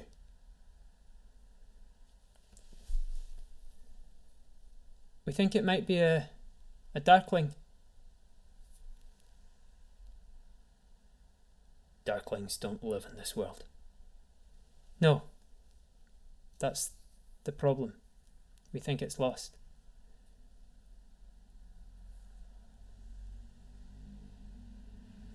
He doesn't say anything else, he just opens the door and steps away. You see the interior of his front room. It's dark, it's not lit at all. It's almost pitch black in there. It's also cluttered. He's got things everywhere. Yeah, Jennings has upgraded their security in the last 20 years, yes. It's cluttered. It's just as cluttered as Apis saw 20 years before. But in the same corner stands the same musical instruments: a harp, a flute, I think it was, and some panpipes. And they are dusty. They haven't been used in a long time. They are thick with dust, but they stand in the same corner.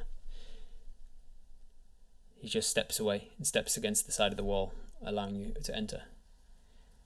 You walk in behind Eldith, and then as soon as you're in, he closes the door behind you, and he takes a brass key that's in his hand and he puts it in the lock and locks it. I don't think it's really necessary for that, Eldith says. Where? He says.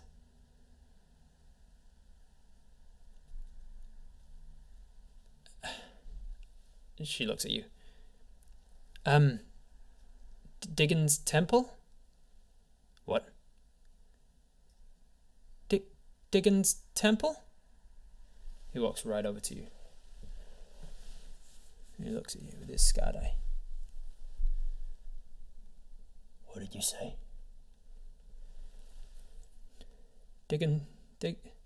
Apis called it Diggin's temple.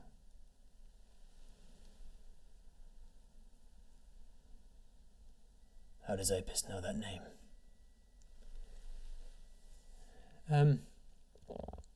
It's scratched into one of the trees in the clearing. Where's this clearing? It's a couple of miles, maybe a few miles in from, and you kind of gesture in the direction of it. It's large, tall canopy, and yeah, no undergrowth. I know.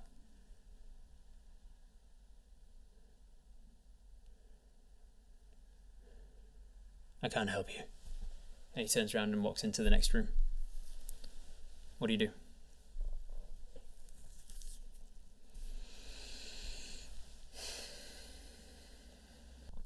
Why not? You call through to the next room. I can't help you. Why not? You have to help us. Apis is in trouble. Apis isn't in trouble. What do you mean?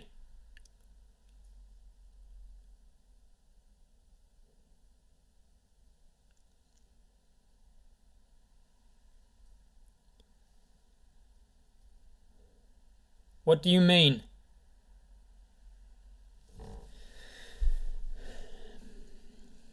Apis might be about to get a little changed.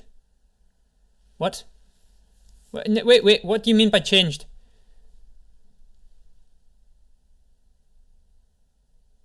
Apis could be about to meet someone. I don't like the sound of that. Could you... Jennings, come back in here. We're talking to you. He comes back in.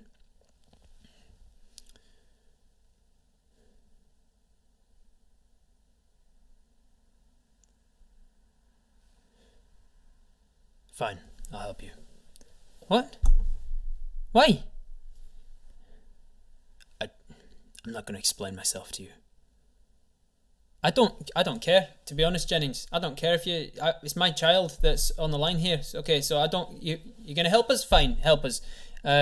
We'd appreciate you telling us more than you're telling us, but obviously you're not gonna, so whatever you need to do, pal. Lakara steps forward and says, how... I don't... Apis told me that the way he helped me before was by playing the instruments. And you glance your eyes over to the corner where you see them standing. I know. Is that how you're going to help us now? And he sighs and looks over to them and says, Yes. He walks over. He puts his hand out over them very hesitantly. And he sighs. And then he selects the flute. And he turns and walks over to you and says, You need to take me to it. To what? To the temple. Okay. And you, knowing better than to argue, now that he's accepted that he's going to help you one way or another, you start to walk out of the door. He unlocks it with the brass key first, and then opens the door, closes it behind himself, and locks it with the brass key, and walks down to his gate, opens it up, and starts to walk out. What did you mean by changing? He's going to change. He doesn't answer you.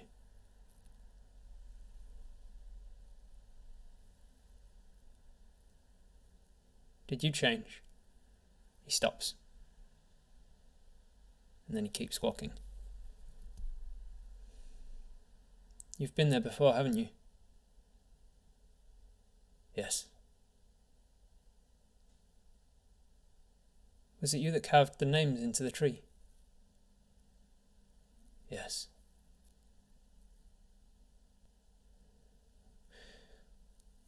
What's that place about? What is it there for? You don't need to come. He turns over his shoulder and shouts and talks to Eldith. I don't need to, or I shouldn't? You probably shouldn't. She looks at you. She looks back at Jennings. What do you say? Do you say Eldith comes or not? She's kind of looking to you to have the deciding vote. Do you want her to come or do you not? Why can't she come? I didn't say she can't. I said she probably shouldn't.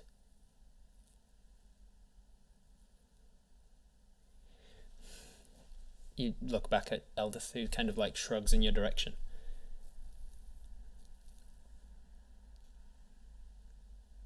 Alright, most of you are saying yes to come. So you say, Eldith, it's up to you, but I think you should come. So Eldith says back, Alright, I'll come. And he doesn't react, he just continues to walk. Her child is 40 years old, developmentally the same as a 20-year-old. So she comes along.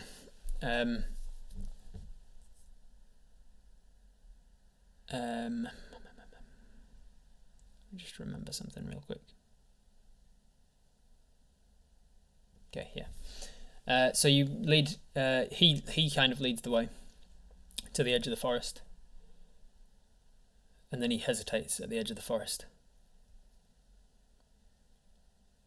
When was the last time you visited this temple? He just shakes his head.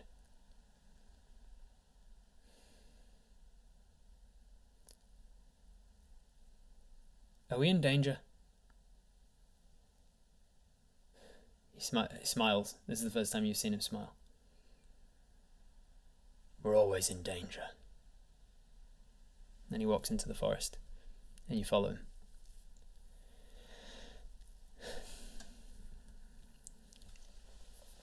You continue to follow him.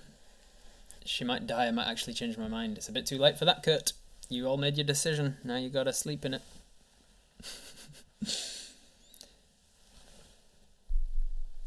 And we don't know present day whether Eldith is alive or not, so there's nothing to say that she can't die on this mission. There's no plot armor that needs her to survive. In Jennings' mind, I've seen things that haunt your nightmares. He's now leading the way. Yes, he is.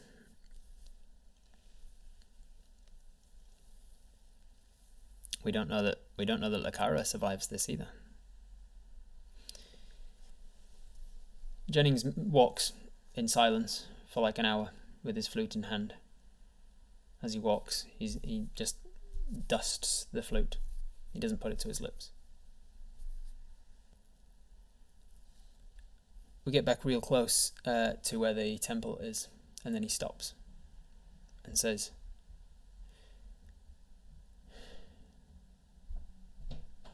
"No one's seen me play this in a long time. I haven't played this in a long time. I never intended to play it again." Insight on Jennings. Jennings is very difficult to read. Jennings, you find it very difficult to read what is going through his mind. He is disturbed. He is erratic. He is speaking in riddles, and he's very, very couchy with everything about him. He's omitting a lot of information.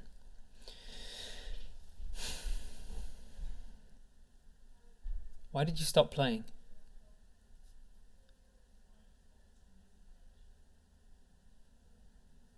I don't want to talk about it any more than I have to. If this is your friend, if it really is a Dubsithor, then it needs to go home. That's all I'm here to do, to get it home. And he walks into the steps into the clearing, pitch black. He doesn't seem to need a light source at all. He is a dwarf, but his dark vision seems to be not impeding him in any way. Like it doesn't seem to be as he doesn't seem to be impeded at all by the fact that he's missing an eye and has cataracts in the other.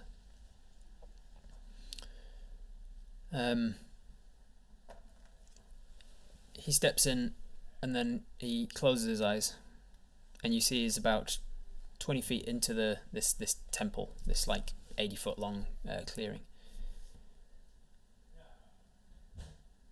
Closes his eyes, and then he starts to speak. He starts to speak a language that you don't understand. Je sprach de l'esreindreich bustelefer. Bustalan frontroslek. Drøstislev dain dygut. Zutalam farstundras koiktalask. Sjøstalam føtter kvartkule buff. Buftalas kindri. And you notice that you sort of glance across at Eldith, and she seems to be listening to what he's saying. And you gather from it that he's speaking in Sylvan. Vistola fros trang sturkast. Vistarstale epis hive.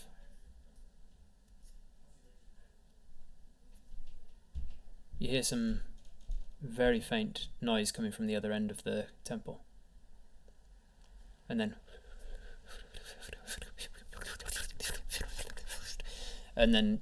entering your very limited dark vision, you see these small golden creatures. Very similar to the ones that you saw before when you were a little kid, when you were about 15 years old, when you were equivalent to about a 10-year-old. But different. These ones aren't humanoid with butterfly wings. These ones are much more butterfly in all of their senses.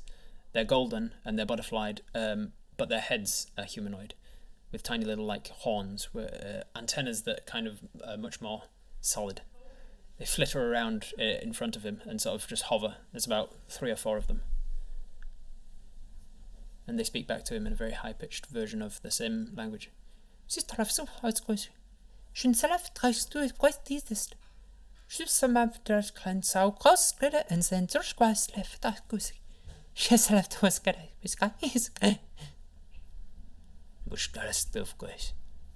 puts his hand out and he kind of just gestures to the side with them, and 2 of them flit off to the side.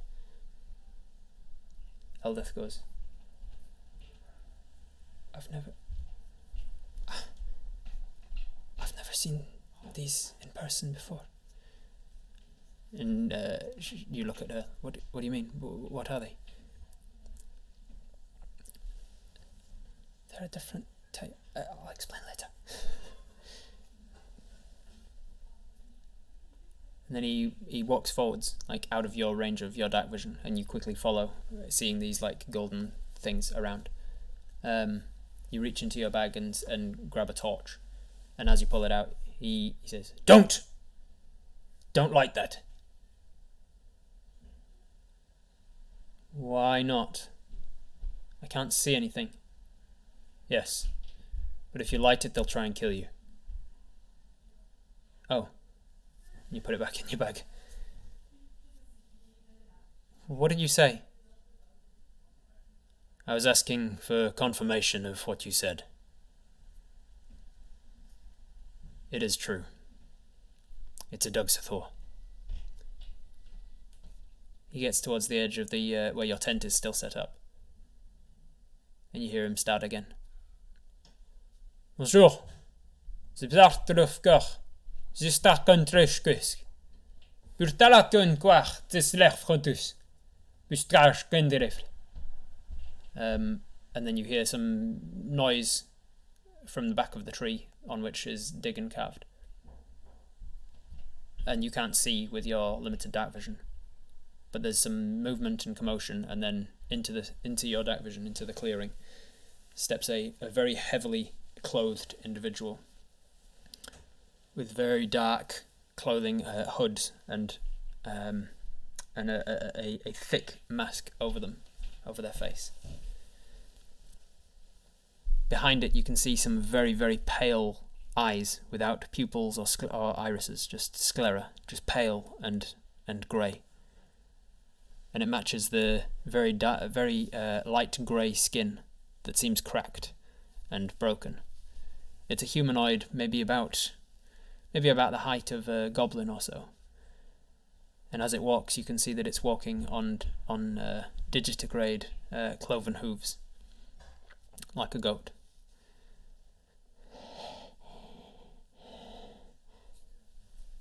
He begins to speak to it. And he brings out his flute.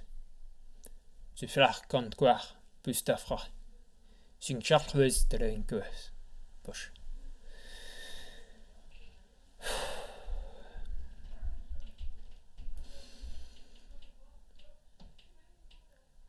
Then he begins to play. The sound that comes from it is not what you expect. The sound that comes from it is haunting.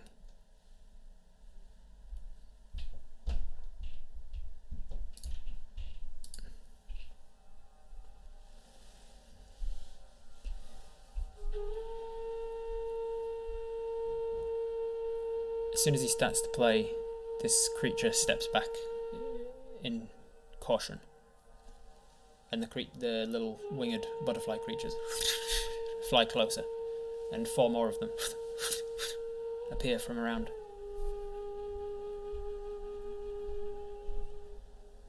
You realise that you're surrounded by these things. They outnumber you, but they're still butterfly-sized.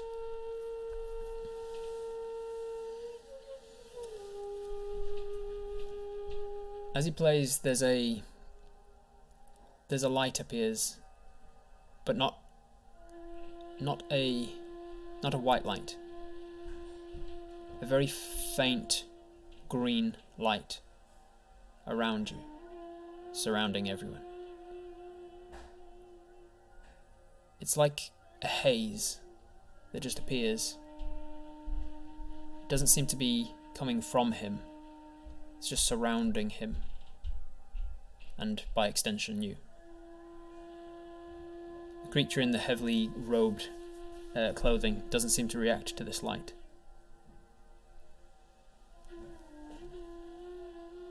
Eldith does, though. Eldith is getting short of breath. Eldith is starting to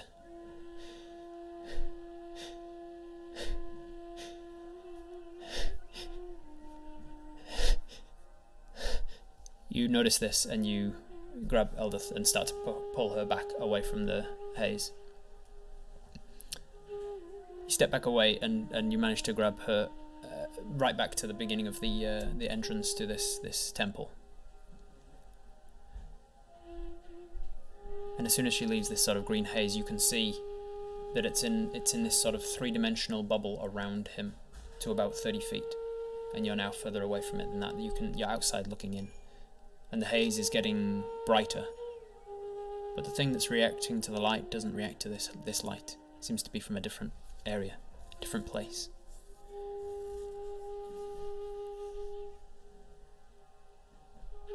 Eldith recovers quickly.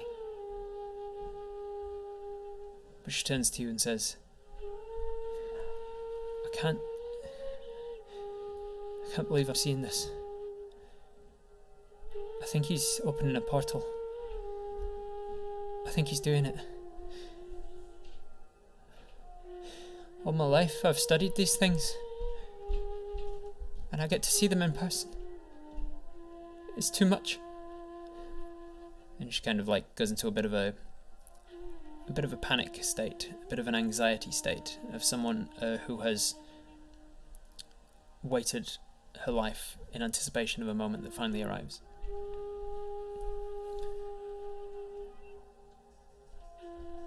At the centre of this haze, music seems to start alongside the playing of this flute. It seems to harmonise with it. There's harp strings.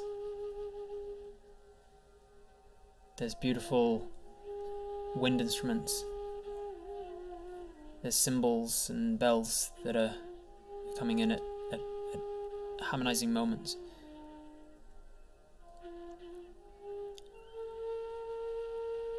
You see a bright, blinding light start to appear in a very thin, hair-like fashion around the base of the tree on which is carved the words with Diggin written on it. It seems to spider up the side of the tree and across and then down again until it's forming a doorway.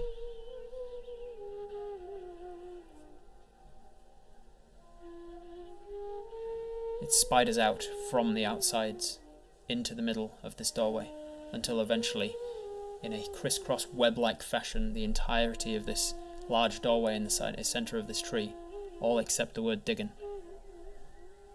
is surrounded by this blinding light. The thing in the mask and the hood doesn't seem to react to that light the way that it did to firelight and torchlight.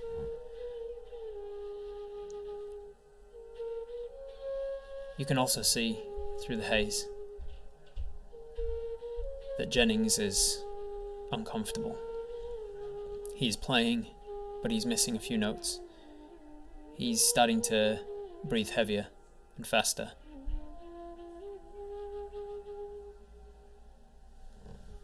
The music seems to get to a crescendo,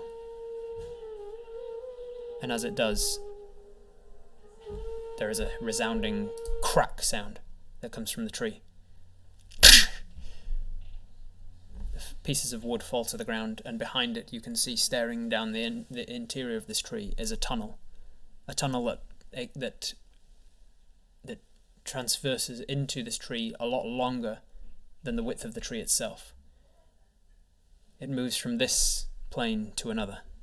You can still hear the music that's coming from the other side, though Jennings has now finished his song, and the haze is starting to dissipate.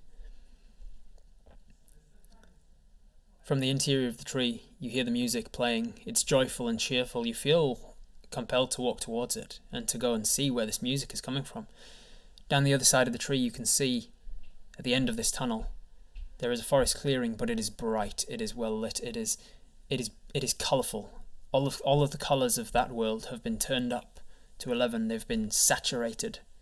Everything is bright and contrasting, and it's enticing. You also see a figure at the end of that tunnel walking down towards you, followed closely by another figure. Two figures start to walk down the tunnel towards you. Jennings drops to his knees. He starts to pant. He seems exhausted. Eldith wants to go to him, but feels compelled to stay back. You notice that the first of the two figures is stout, stocky, and looks an awful lot like Apis. But the second figure is tall, lithe, thin. A few moments later, the first figure steps out into the clearing, and you see Apis, with the bow over one shoulder and the quiver on the hip, the rapier by their side, and on their shoulder, long copper fingers of a tall, lithe, elf-like man in a green suit with a brown top hat.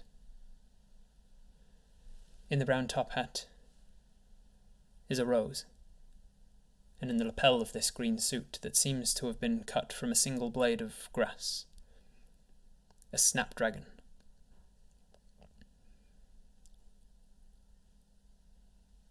He turns and looks down to Apis and says, "Well, I guess that cuts our little meeting short." And he sort of pushes Apis forwards, and then he snaps his fingers, and the thing in the dark robe turns to the sound of the snap.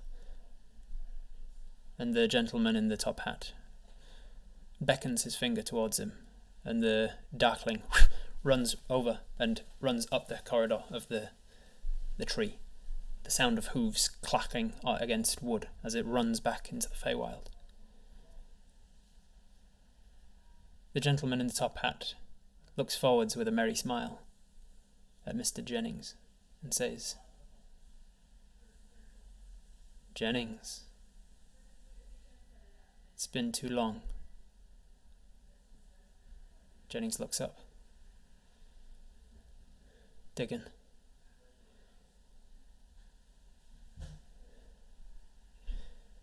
I never wanted to see you again." The gentleman steps forward with a merry smile and says, "I know, Jennings, but that's not how this arrangement works. Now that I know where you are, I'll be in touch." He turns round and walks back out up the corridor, and then he waves his hands upwards and snaps, and as he snaps, the pieces of wood that had fallen out of the tree reform themselves, with the name Diggin in the middle.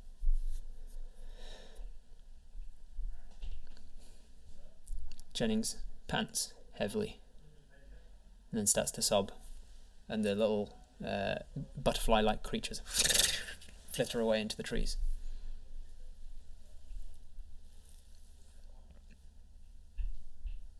Apis looks around and blinks.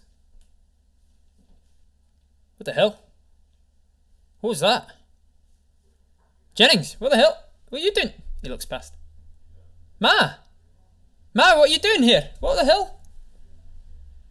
Look at it. What's going on? What is this?" You rush over and give Apis a big hug, and they hug you back, but they're confused. "What is happening? Why is my ma here?" "We were worried about you, Apis. You went missing, and we had to find you." "Went missing? What are you talking about? I was just, I went out to see what the sound was, and then Came back. What do you mean you came back? You've been gone for like a day. It's almost nightfall. We've been gone most of the day. I've been looking for you all. Wait. Just calm it down. I have not been gone all night. I got up during the night to go and check out what that sound was, and then I turned around and I came back once I couldn't find it. I'm here. Do you not remember the entire day? Are you? And Eldith walks over at this point.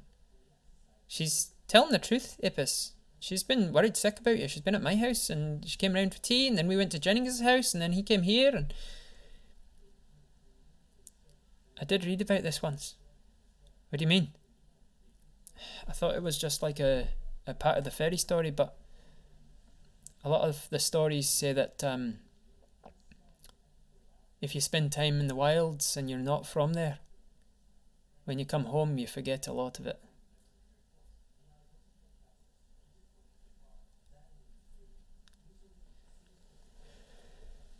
You walk over to Jennings,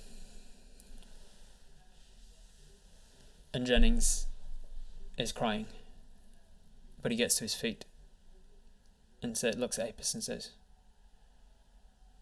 "I'm glad you're safe.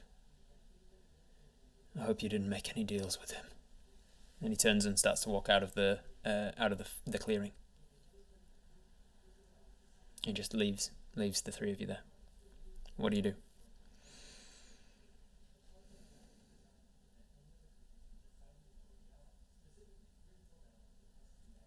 Insight. Does he believe what he says? That's not a good number. You've no reason to believe that he's lying.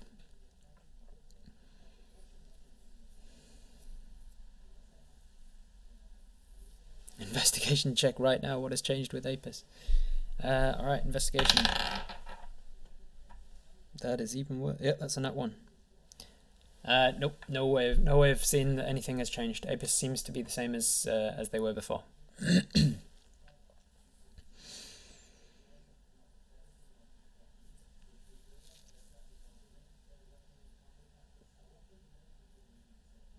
How do we make sure that Apis didn't make a deal?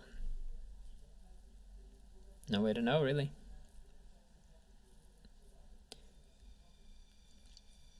So you continue on. You make sure Apis is fine. You make sure Eldith is fine. You say, "We need to get the hell out of here," and you set off after Jennings. Apis says, "I'm just going to pack away the tent, and just give me a second. I need to pack this away then." Eldith stays to help Apis pack away the tent as you run after Jennings. But as soon as you get to the edge of the forest, you don't see Jennings anywhere. He's only just left you, but he is gone. You don't find Jennings.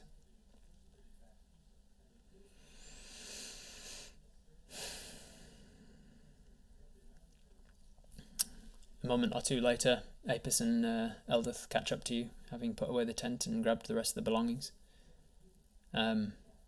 And between the three of you, you make your way back to the edge of the forest, and make your way into the town of Shafgushel. It is the evening now of Saturday, and the day before the Miginash's Eve. By the time you get home, it's late and you're tired. You decide to, Apis decides to go back to sleep and at their place, realizing that they're a lot tireder than they thought they would be. They're a lot. It seems like they've been awake all day, even though they feel like they've only just woken up. They and Eldith go back to their place. What do you do? The fey critters that were around us, they've gone.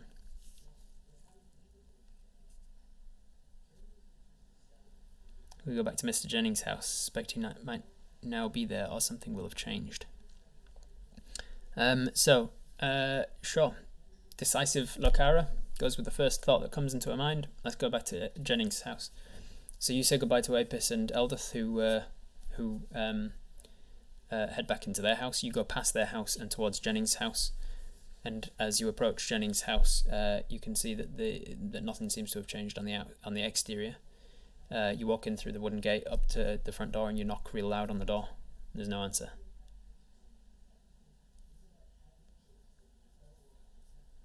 You can look around his stuff. His door is locked and all his shutters are closed shut. So if you want to check around his stuff, you'd need to break in. So what are you gonna do? You can't just go inside, it's locked up, so you'd need to break in. If you're gonna break in, you can do so, but it's up to you.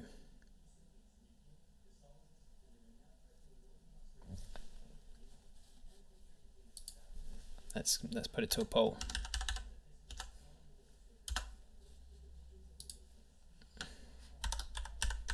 Break in, question mark. Yes. No. Just 1 minute to decide. Bam. We have knocked. There's been no response. We've knocked again. No response.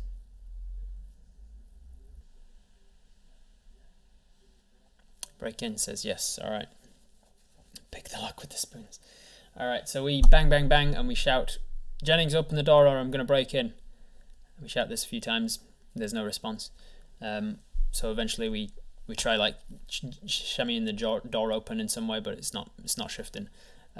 We go to the front shutters of the one that's not overgrown with vines, and we try and break those open. Let's make a strength check. Not bad, not the greatest. We jimmy and shake and rattle this shutter until a small splinter of wood snaps off of the bottom of it, so that we can peek in. And we've got enough room to peek in. It's pitch black in there. Can't see a damn thing. We shout in again. Jennings, I'm gonna break in. There's no response. We can get our fingers in there now for another attempt. We do have a knife to cut the vines off. Yeah. That was much better this time. So we spend the next half hour shaking and rattling at this shutter, and there's been no response from inside. Eventually, after about half an hour, we've broken off enough like chunks of the wood from outside, and with our hunter's knife maybe like digged at the wood until it's got weakened, and then until it snaps off, that we can now see like a good, like there's this sort of sized hole that we could potentially climb through. We stick our head right in, and there's no one inside. It's completely empty. It's just as we left it when he left with us. When he took his flute and left with us. You can climb into his house if you want to, but that's up to you.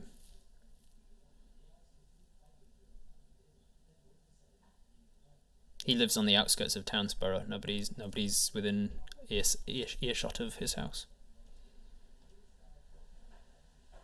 The flute is not back now. There you go. New poll. Climb in? Yes, no. Go in and start cleaning his house.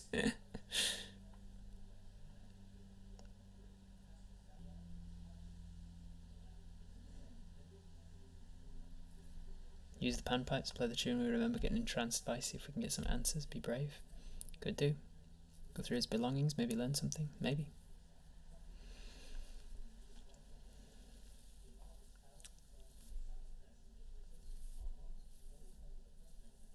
Lokara isn't proficient with panpipes now. She plays the spoons. She could have been proficient with panpipes if that's what we'd chosen. Alright, with 74% of the vote, people say yes, climb in. So, we've broken enough of a hole now. We've noticed he is not home. So we climb in through the... We shimmy ourselves up over the windowsill and into the house. We drop in onto the inside of his room. And we find ourselves in his living room. We're going to start investigating, start looking around, rummaging through his stuff for clues or things that might tell us about his past. He's got the two remaining instruments, the panpipes and the harp, standing in the corner. Nothing else. I mean, there's plenty of books and papers and things in this room. We start to look through them. Nothing catches our eye as interesting or important. We'll start to look for a journal. Nothing. We walk through into the next room. There's a kitchen, lots of cluttered kitchen equipment, pans, pots, cutlery, glasses, mugs. Nothing that seems to catch our eye. We walk upstairs. There's his bedroom. We walk into his bedroom, and there's a chest of belongings at the foot of his bed, and a portrait sitting on his side table, like a painted picture, such as underwear drawer. There's a few books around the place. There's a... No, that wouldn't be there. Should we try to ask the fairies? We could do. We could try and call the fairies. You don't see anything related to fairies, anything related to fae, anything related to critters of the Feywild. Nothing catches your eye. Nothing on any of the books. None of the books seem to be journals. You go to check his chest of belongings, but it's locked with a big padlock on the front. You don't have lock picks. What are you gonna do? Lucara's probably even more afraid of fairies at this point. Back to the tree, could do. Play an instrument, speak to a fairy, sleep the night to search for him tomorrow. Could do that. It is late at night. Who's the painting of? You walk over to the painting, and you see it's a picture of 4 people. There is a man. Sorry, all dwarves. Sorry, no. What would it be? Trying to think this through. Jennings. So you see 2 dwarves, a human, and what looks to be a... Would Lucara would never have seen one of these before. Oh, nat 20 though. She's read about them. What seems to be a tiefling, a devil person, effectively, someone who has devilish blood in their ancestry. A human with horns, interesting coloured skin, and a tail. She sees there's 4 of them, and they're all kind of standing together, sort of posing. They seem to be armoured up quite a lot. They seem to be adventurers, 4 adventurers. The one of the two dwarves definitely looks like a younger version of Mr. Jennings. Strum the harp confidently. Go back to town to sleep. Could do. It's late at night. We're in someone's house.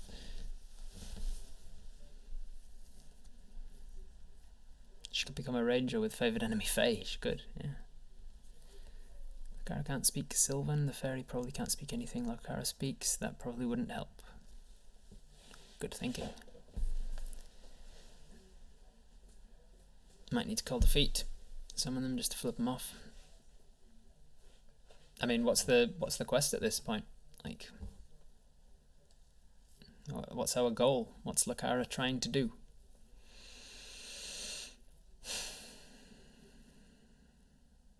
Anything behind the painting? It's just it's a standalone painting on his desk side, on his bedside table. It's not like a painting on the wall. But still, you grab it and turn it over, and there's nothing on the back. Sleep in Jennings' house in case he comes back. Could do. Sleep in Jennings' bed. Alright. Looks like there's a lot of different people deciding on a lot of different things, so we're going to have to put this to not a vote, a giveaway. Exclamation mark old, as in Old Man Jennings. If you want to be in with a chance to decide what we should do now, what Lucara should do now that we've broken into Old Man Jennings' house, type exclamation mark old into the chat. Old Man Jennings. Summoning fairy wouldn't help. What else can we do? Who around town would be able to figure out if there was anything happened to Apis? It's infinite choice, Kurt, not multiple choice. This is infinite choice. It's a matter of what do you want to do. Do you want to go to sleep, have a long rest, try again in the morning? Do you want to tell somebody about it, talk to Eldith about it? Do you want to go talk to Apis? Do you want to go talk to your own mum and dad? Do you want to sleep here? Do you want to sleep at your own place? It's getting late, and Lakara's probably getting tired. Who would be knowledgeable about magic? The acolyte? Not really. Acolytes would be more clerics than magics, so they get divine magic, if anything, rather than arcane magic. There's no one in Shadridge, not Shadridge. There's no one in Shafgushul that would be magic in that sense. All right, 3, 2, 1, and roll it. Hey Joe. Hey Joe. What is Lakara gonna do now, Joe? My plan would be go home to bed, ask parents about Jennings and who would know anything about him, and go from there. Look at that. Perfect timing, Joe. That is exactly what's happening. So Lakara decides that he's obviously not here. He's not come home. We'll come back in the morning or something. We'll talk to somebody to see who knows anything about him. We'll go from there. So you go home. You climb back out of the window because you realise that the front door is still locked from both sides with the brass key that he took with him. So no way of opening that. So you climb back out of the shutters. You you unbar the shutters from the inside so that you can come and go as you need now. And then you just close the shutters too, so they're closed. But I mean, there's a big hole in one of them that's been snapped off. You walk back down his garden path and head home. You get home and Daniel and Agna, your dad and mum, respectively, welcome you back. And Daniel says, "Oh, I didn't expect you home so soon. Look, Ara, I thought you'd be I thought you were only gone for a night. I expected you earlier today, but then when you didn't come home, I thought you'd be gone for 2 nights. It seems an odd time to be getting home. Are you okay?" Yeah, it's been a long day. And then you sit down and talk with your dad for about 20 minutes just to explain everything as best you can. And he says, "Oh, I'm afraid I don't know anything about Old Man Jennings. He's an odd sort. He's got a peculiar way about him. Always keeps to himself. Very lonely. I don't know. I'm sorry. I heard that he was much more lively once upon a time when he was younger, perhaps. We'll see if anybody knows more in the morning. Just get some rest." And you head to bed. You have a long rest. In the night, no dreams per se. No, nothing that you remember in the morning anyway. The next day you wake up and there's a lot of noise in town. There's a lot of commotion. You start to freak out immediately. Oh shit! Anything out of the ordinary is suspicious at the moment. You run to your windows and open them up, and you see that it's just normal everyday. Well, not every day. It's normal hustle and bustle for the end of the month, and you are reminded that today is Sinterday, the 32nd of Jerkibris, and therefore the last day of the month, and also Miginash's Eve. Miginash's Eve is the celebration when people celebrate the passing of anyone through the year. It's a sort of commemoration for anyone who is deceased or passed on during this year. It is a way of honouring the dead and the fallen, and not just people from this year, but all of your ancestors. It's a way of using up the last of the harvest before it goes bad. Anything soilable or perishable needs to be used up before the winter kicks in, and the first month of winter is tomorrow.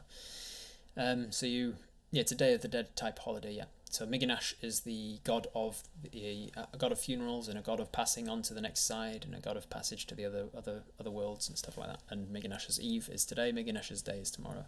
So today is more of the feasting and merriment and celebrating, especially because it's the end of Jerkibris, which is the month that celebrates performing and music art, performing arts and all of that sort of levity. So it's the connection of the levity and the joyful and the performing nature with the decrepit decay of Kolak and what will be coming on tomorrow, effectively. And a celebration of the two of them meeting. So today is more of the joyful festival and eating and merriment and music, and tomorrow is the first day of winter, the first day of Colabris, and Miginash's day when you celebrate the fallen.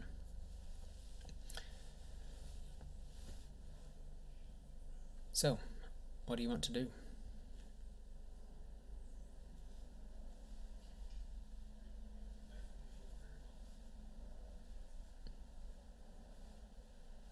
Chinese Ghost Festival. I am unfamiliar.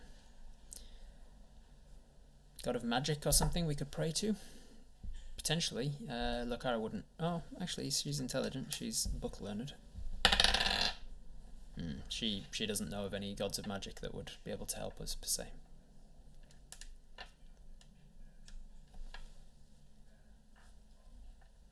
You could ask Eldith what she learnt in the night. Ooh, good idea.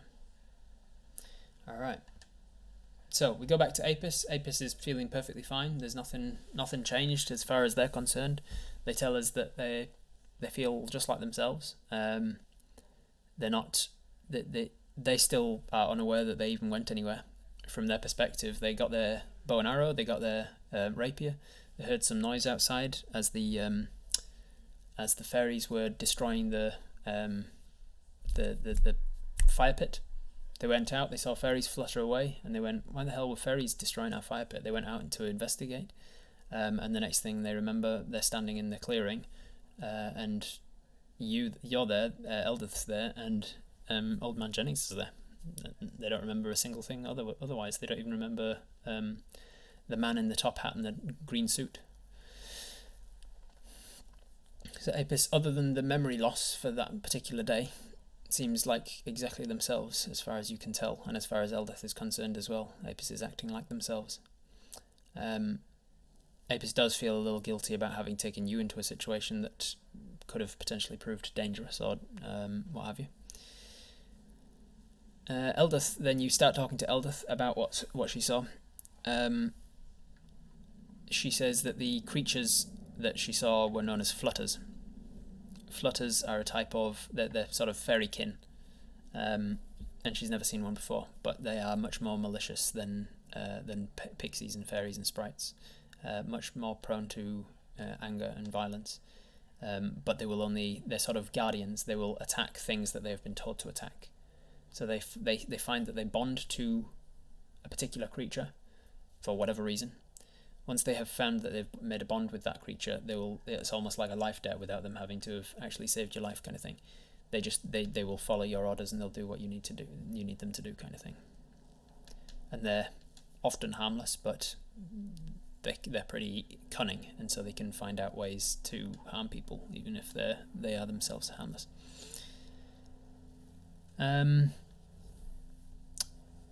Investigate. So pick up Apis, investigate with them. So we go back to Jennings' house with Apis. You mean? Arcana check. There's nothing to Arcana check, Kurt. Arcana check's more like if you come across some sort of arcane runes and you don't know what they are, then I might allow you to make an Arcana check to determine what that spell is or something, what that runes do. So you speak to Eldith about that. She says that the conjuration magic that she saw, from what she knows about it, portals to the Feywild are very rare and very powerful, and so they can only be opened by very powerful creatures. They are quite strongly monitored by the Archfey, and so she thinks that whatever that thing was that came through with the green suit and the top hat was probably an Archfey, which sent her into basically a panic attack, being like, oh my god, like completely fangirling. Like, she's read about Archfey, she's read about pixies all her life, and now she's actually seeing an Archfey. They're like royalty. So it was probably an Archfey, and she's astounded to learn that he knew Jennings. She speculates that Jennings probably has some sort of deal with this Archfey then, because Archfeys like to make deals. And she doesn't know she can't really speculate more than that on like what that deal would have been, or what either side gets out of it. But from the interaction, it seems that Jennings didn't like the deal in the end and went back on it, and that portal had been closed up and now has been reopened, potentially. the powerful magic from what Jennings was doing. The powerful magic seemed to have reopened a portal that was either dormant or closed. Apis doesn't remember digging at all, no.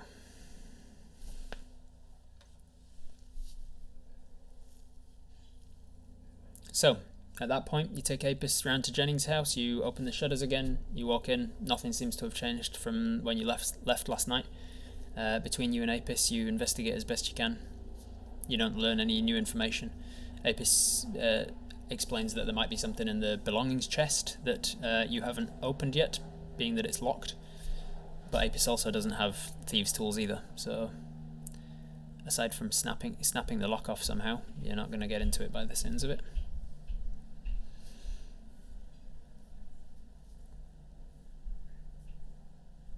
Eldith doesn't know anything about how to open or close portals. That information is very strictly guarded, and as such isn't written down in books that people can just read about. Suggest Apis summon the fairy again. Could do. Jennings ran to hide from Duda. Maybe Duda. How old is How old is Longman Jennings? How long has Old Man Jennings been in Shafgushal? You ask Eldith that, and she says he's been there for about 30, 40 years, maybe 50. She's been here longer, but he came by and he had that gash to his eye. His other eye was fine. He didn't have cataracts at the time. He had that gash to his eye. He later lost his eye completely. But he was clearly an adventurer. He was young and fit, and the entire time he's been in the town, he's always kept to himself. He's always been a bit of a loner, and there's always been something about him that was a bit weird. And now she realizes what that might be.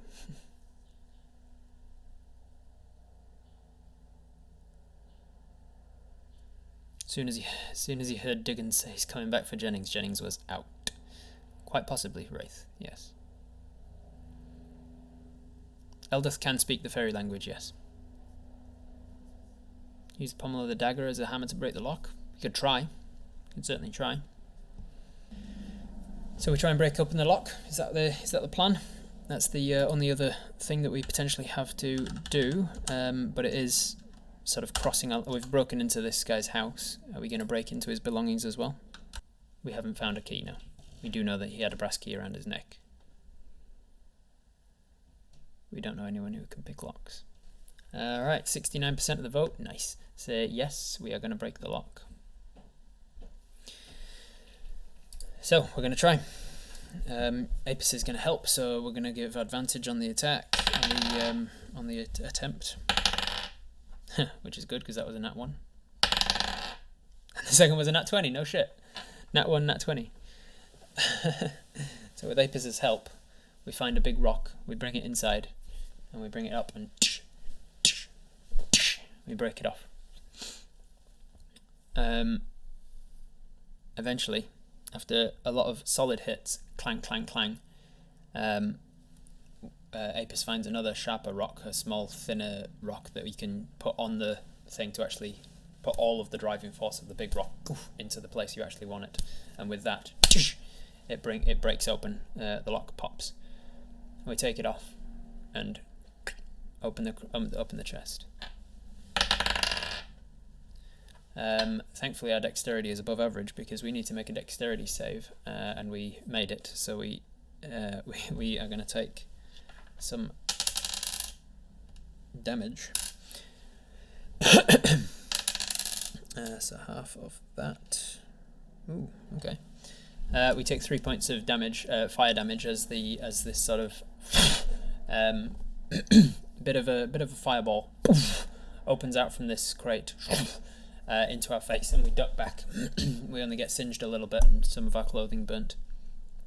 Of course, the chest was protected by magic. Yes, but the fire dies away, and it doesn't catch any of the surroundings of the house. We look inside, and we see that there are a number of things. Number one is we can see that there is a bag of coins, like a significant satchel full of money. there is a dagger, a real nice blade that looks like it's got jewels in the pommel. There is a few papers, rolled up scrolls. There is a nice cloak that is all folded up nicely. That would have been a good time for an Arcana check, yes. And what was the other thing? Where is it? Money, dagger, cloak, scrolls, and a small book. A book like a. It seems to be. It has back for a cover, a front and back cover, and the pages, from what we can see down the side, seem to be very crisp, very bleached and starched. So we pick up the papers in the book. We pick up the papers. We can see that they are very nice looking things. This paper seems to be expensive parchment, very expensive stuff. As we can see on the edges, it's like gilded on the outsides of the things, and it's wrapped in a very nice ribbon. We, as a learned person, that's an Arcana check for you. Unfortunately, I got a 3. We don't recognize these. We take the ribbon off and open it up, and instantly we can see that there's words on there that's kind of swirling a little bit, like physically swirling. The words on the page are slightly moving. We think, oh, that shit was weird. You show Apis, and Apis looks at it, doesn't recognize the words, but Apis does recognize it as a spell scroll. This is a spell scroll, Apis says. These are these are magic items. That's like, put that away. If we like read it wrong, it can explode or something. I don't know what the spell is. It might be like fireball or something, you know. Don't want to say the trigger word by accident or something. So we scroll it back up again, put the ribbon back on it. There are 3 scrolls, none of which we can understand. Apis hasn't got his horseshoe yet. Hasn't got their horseshoe yet because it's currently on the front door of the tavern in this town. You take the book, you open it up. There's a similar situation inside the book. The books seem to be made, the pages seem to be made of leaves that have been bleached white and patched into leaves, and we can see that the writing on it is sort of moving a little bit, shifting. You turn over and over and over. You don't recognize any of them. You put them back. You put that back in the chest as well. What are you doing now?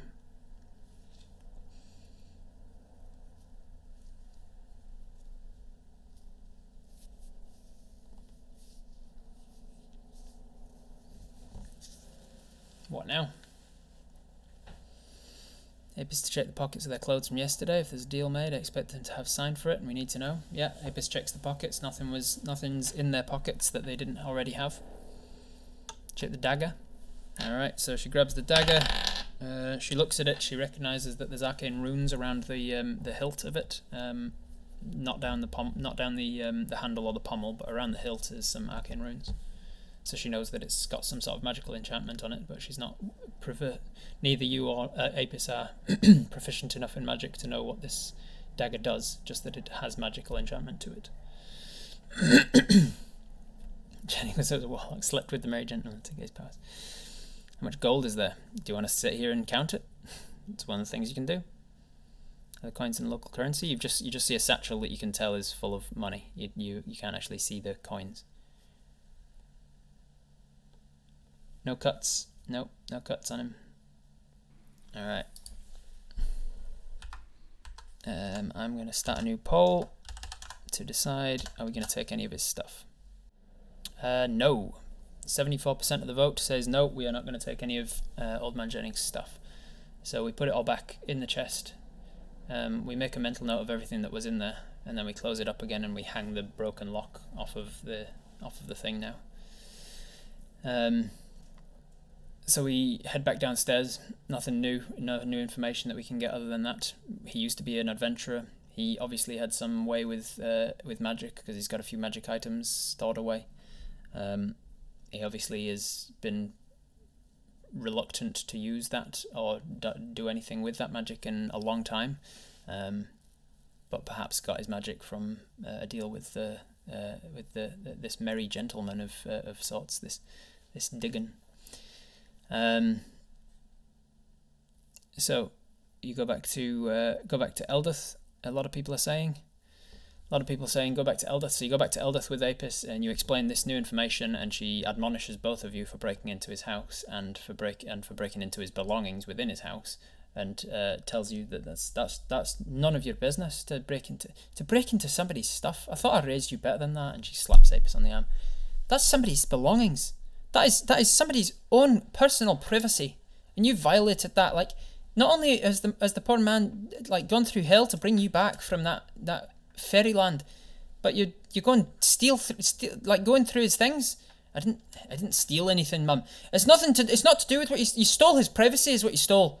You stole his right to secrets. You stole his rights to thinking that nobody's been into his house when he's not there. Why do you think he's locked his door when we left? Because he has a right to know that people aren't going into his place and just helping themselves. We were trying to see if it's... I don't care what your intention was, Apis. Your intention doesn't change the fact that you broke into his house. We don't even know if he's safe or not. We don't even know if he's in danger. You broke into his house, and that's not okay. I taught you better than that.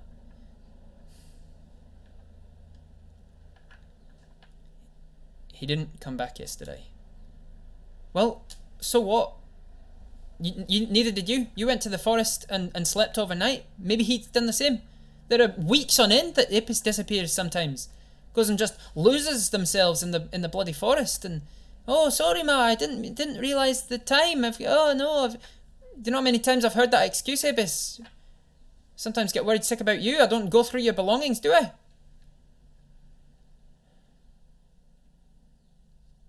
I'm disappointed.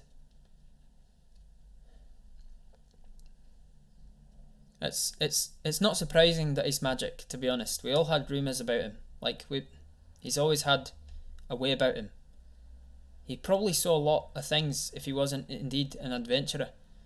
Adventurers see a lot of things. They see things that they'd rather forget. You said there were people in his portrait with him. Those people might be dead now. Maybe Jennings saw it. Maybe Jennings had to be there when they died. I don't know. You don't know, do you? He could be. He could have moved here to try and forget his past, and then we brought it all up last night. And what if he gets home? What if he's just been for a walk to clear his head for a night? What if he's taken one night out to just think, and to assess his situation that we've put him in? And then he gets home today and finds that on this day of celebration as well, he gets home and finds that somebody's been through his stuff. I'm disappointed in both of you.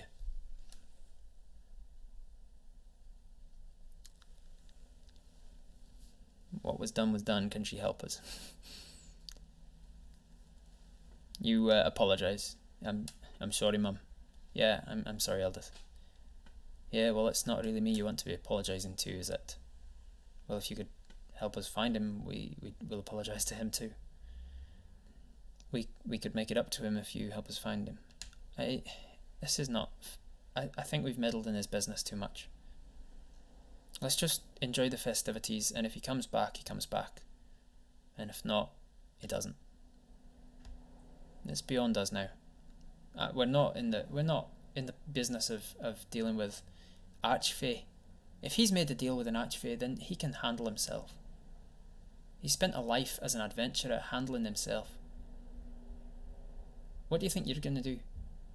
Like, I'm sorry, you're fantastic with a bow and arrow, Apis, you really are, but what are you going to do if he's made a deal with this Archfey and the Archfey hunts him down for something that maybe he broke a deal with them or something?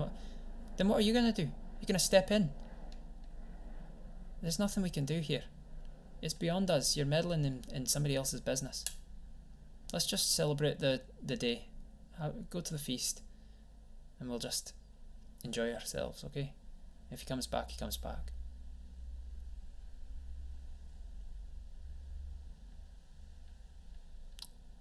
I think what you can do for him is to buy him a new lock. I know you've got some gold stored away. You can buy him. You can go down to the shop, buy him a new lock, put it on his chest, fix him up that shutter. Then maybe that'll make amends.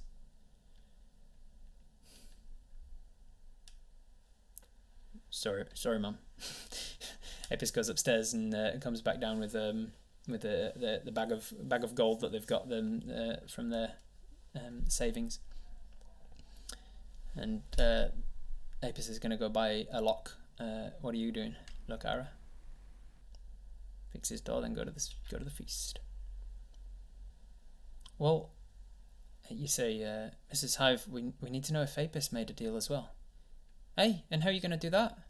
We'll know if Apis made a deal when Diggin comes back to collect, won't we? There's nothing. What do you want? What do you need from us? Like, I'm sorry, Lokara, but there's nothing we can do about that yet. You don't need to worry about things that you can't control. Stress about the things you have control over and leave the rest. We can't handle that. Like, if Apis has made a deal, then Apis has made a deal.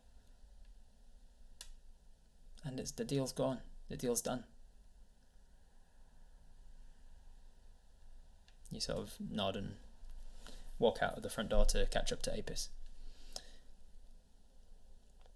You catch up to Apis. You go into the shop. You pull the rest of your money, the three gold, 3 silver that you have left, or whatever it was, 3 gold, 2 silver that you'd have left, in with Apis's money, and between the two of you, you buy a new padlock and some, and then you go to the lumberjack, the lumber yard, and buy some nice wood to make up the shutter. And you take it up to Jennings' house, and you spend the rest of the day. You go back in, close the lock on his the new lock on his chest, and you head back out again, and then you sew up the wood, and Apis and you put together the new shutter, which you then hang and then close. There's no way of locking it again from the outside, but you close it at least. Put a little latch on it from the outside so that you can latch it so it doesn't open in the wind. And then you head with Apis to the feast, and you enjoy the Miginash Eve celebrations. There is lots of food, cornucopias. There's pumpkins and root vegetables, and there's food to eat. There's lots of celebrations. There's people singing and dancing, and whether or not you feel in the mood to join in the festivities, it's going on around you regardless. And that is where I'm going to leave it for today. That's all for this episode of Twitch Tales, but if you want to be there to actually join in on the decision making, head over to twitch.tv/RobertHartleyGM and click the little love heart to follow the channel. It's free to do, and it notifies you when I go live, so you can tune in to join the fun. I'll see you there.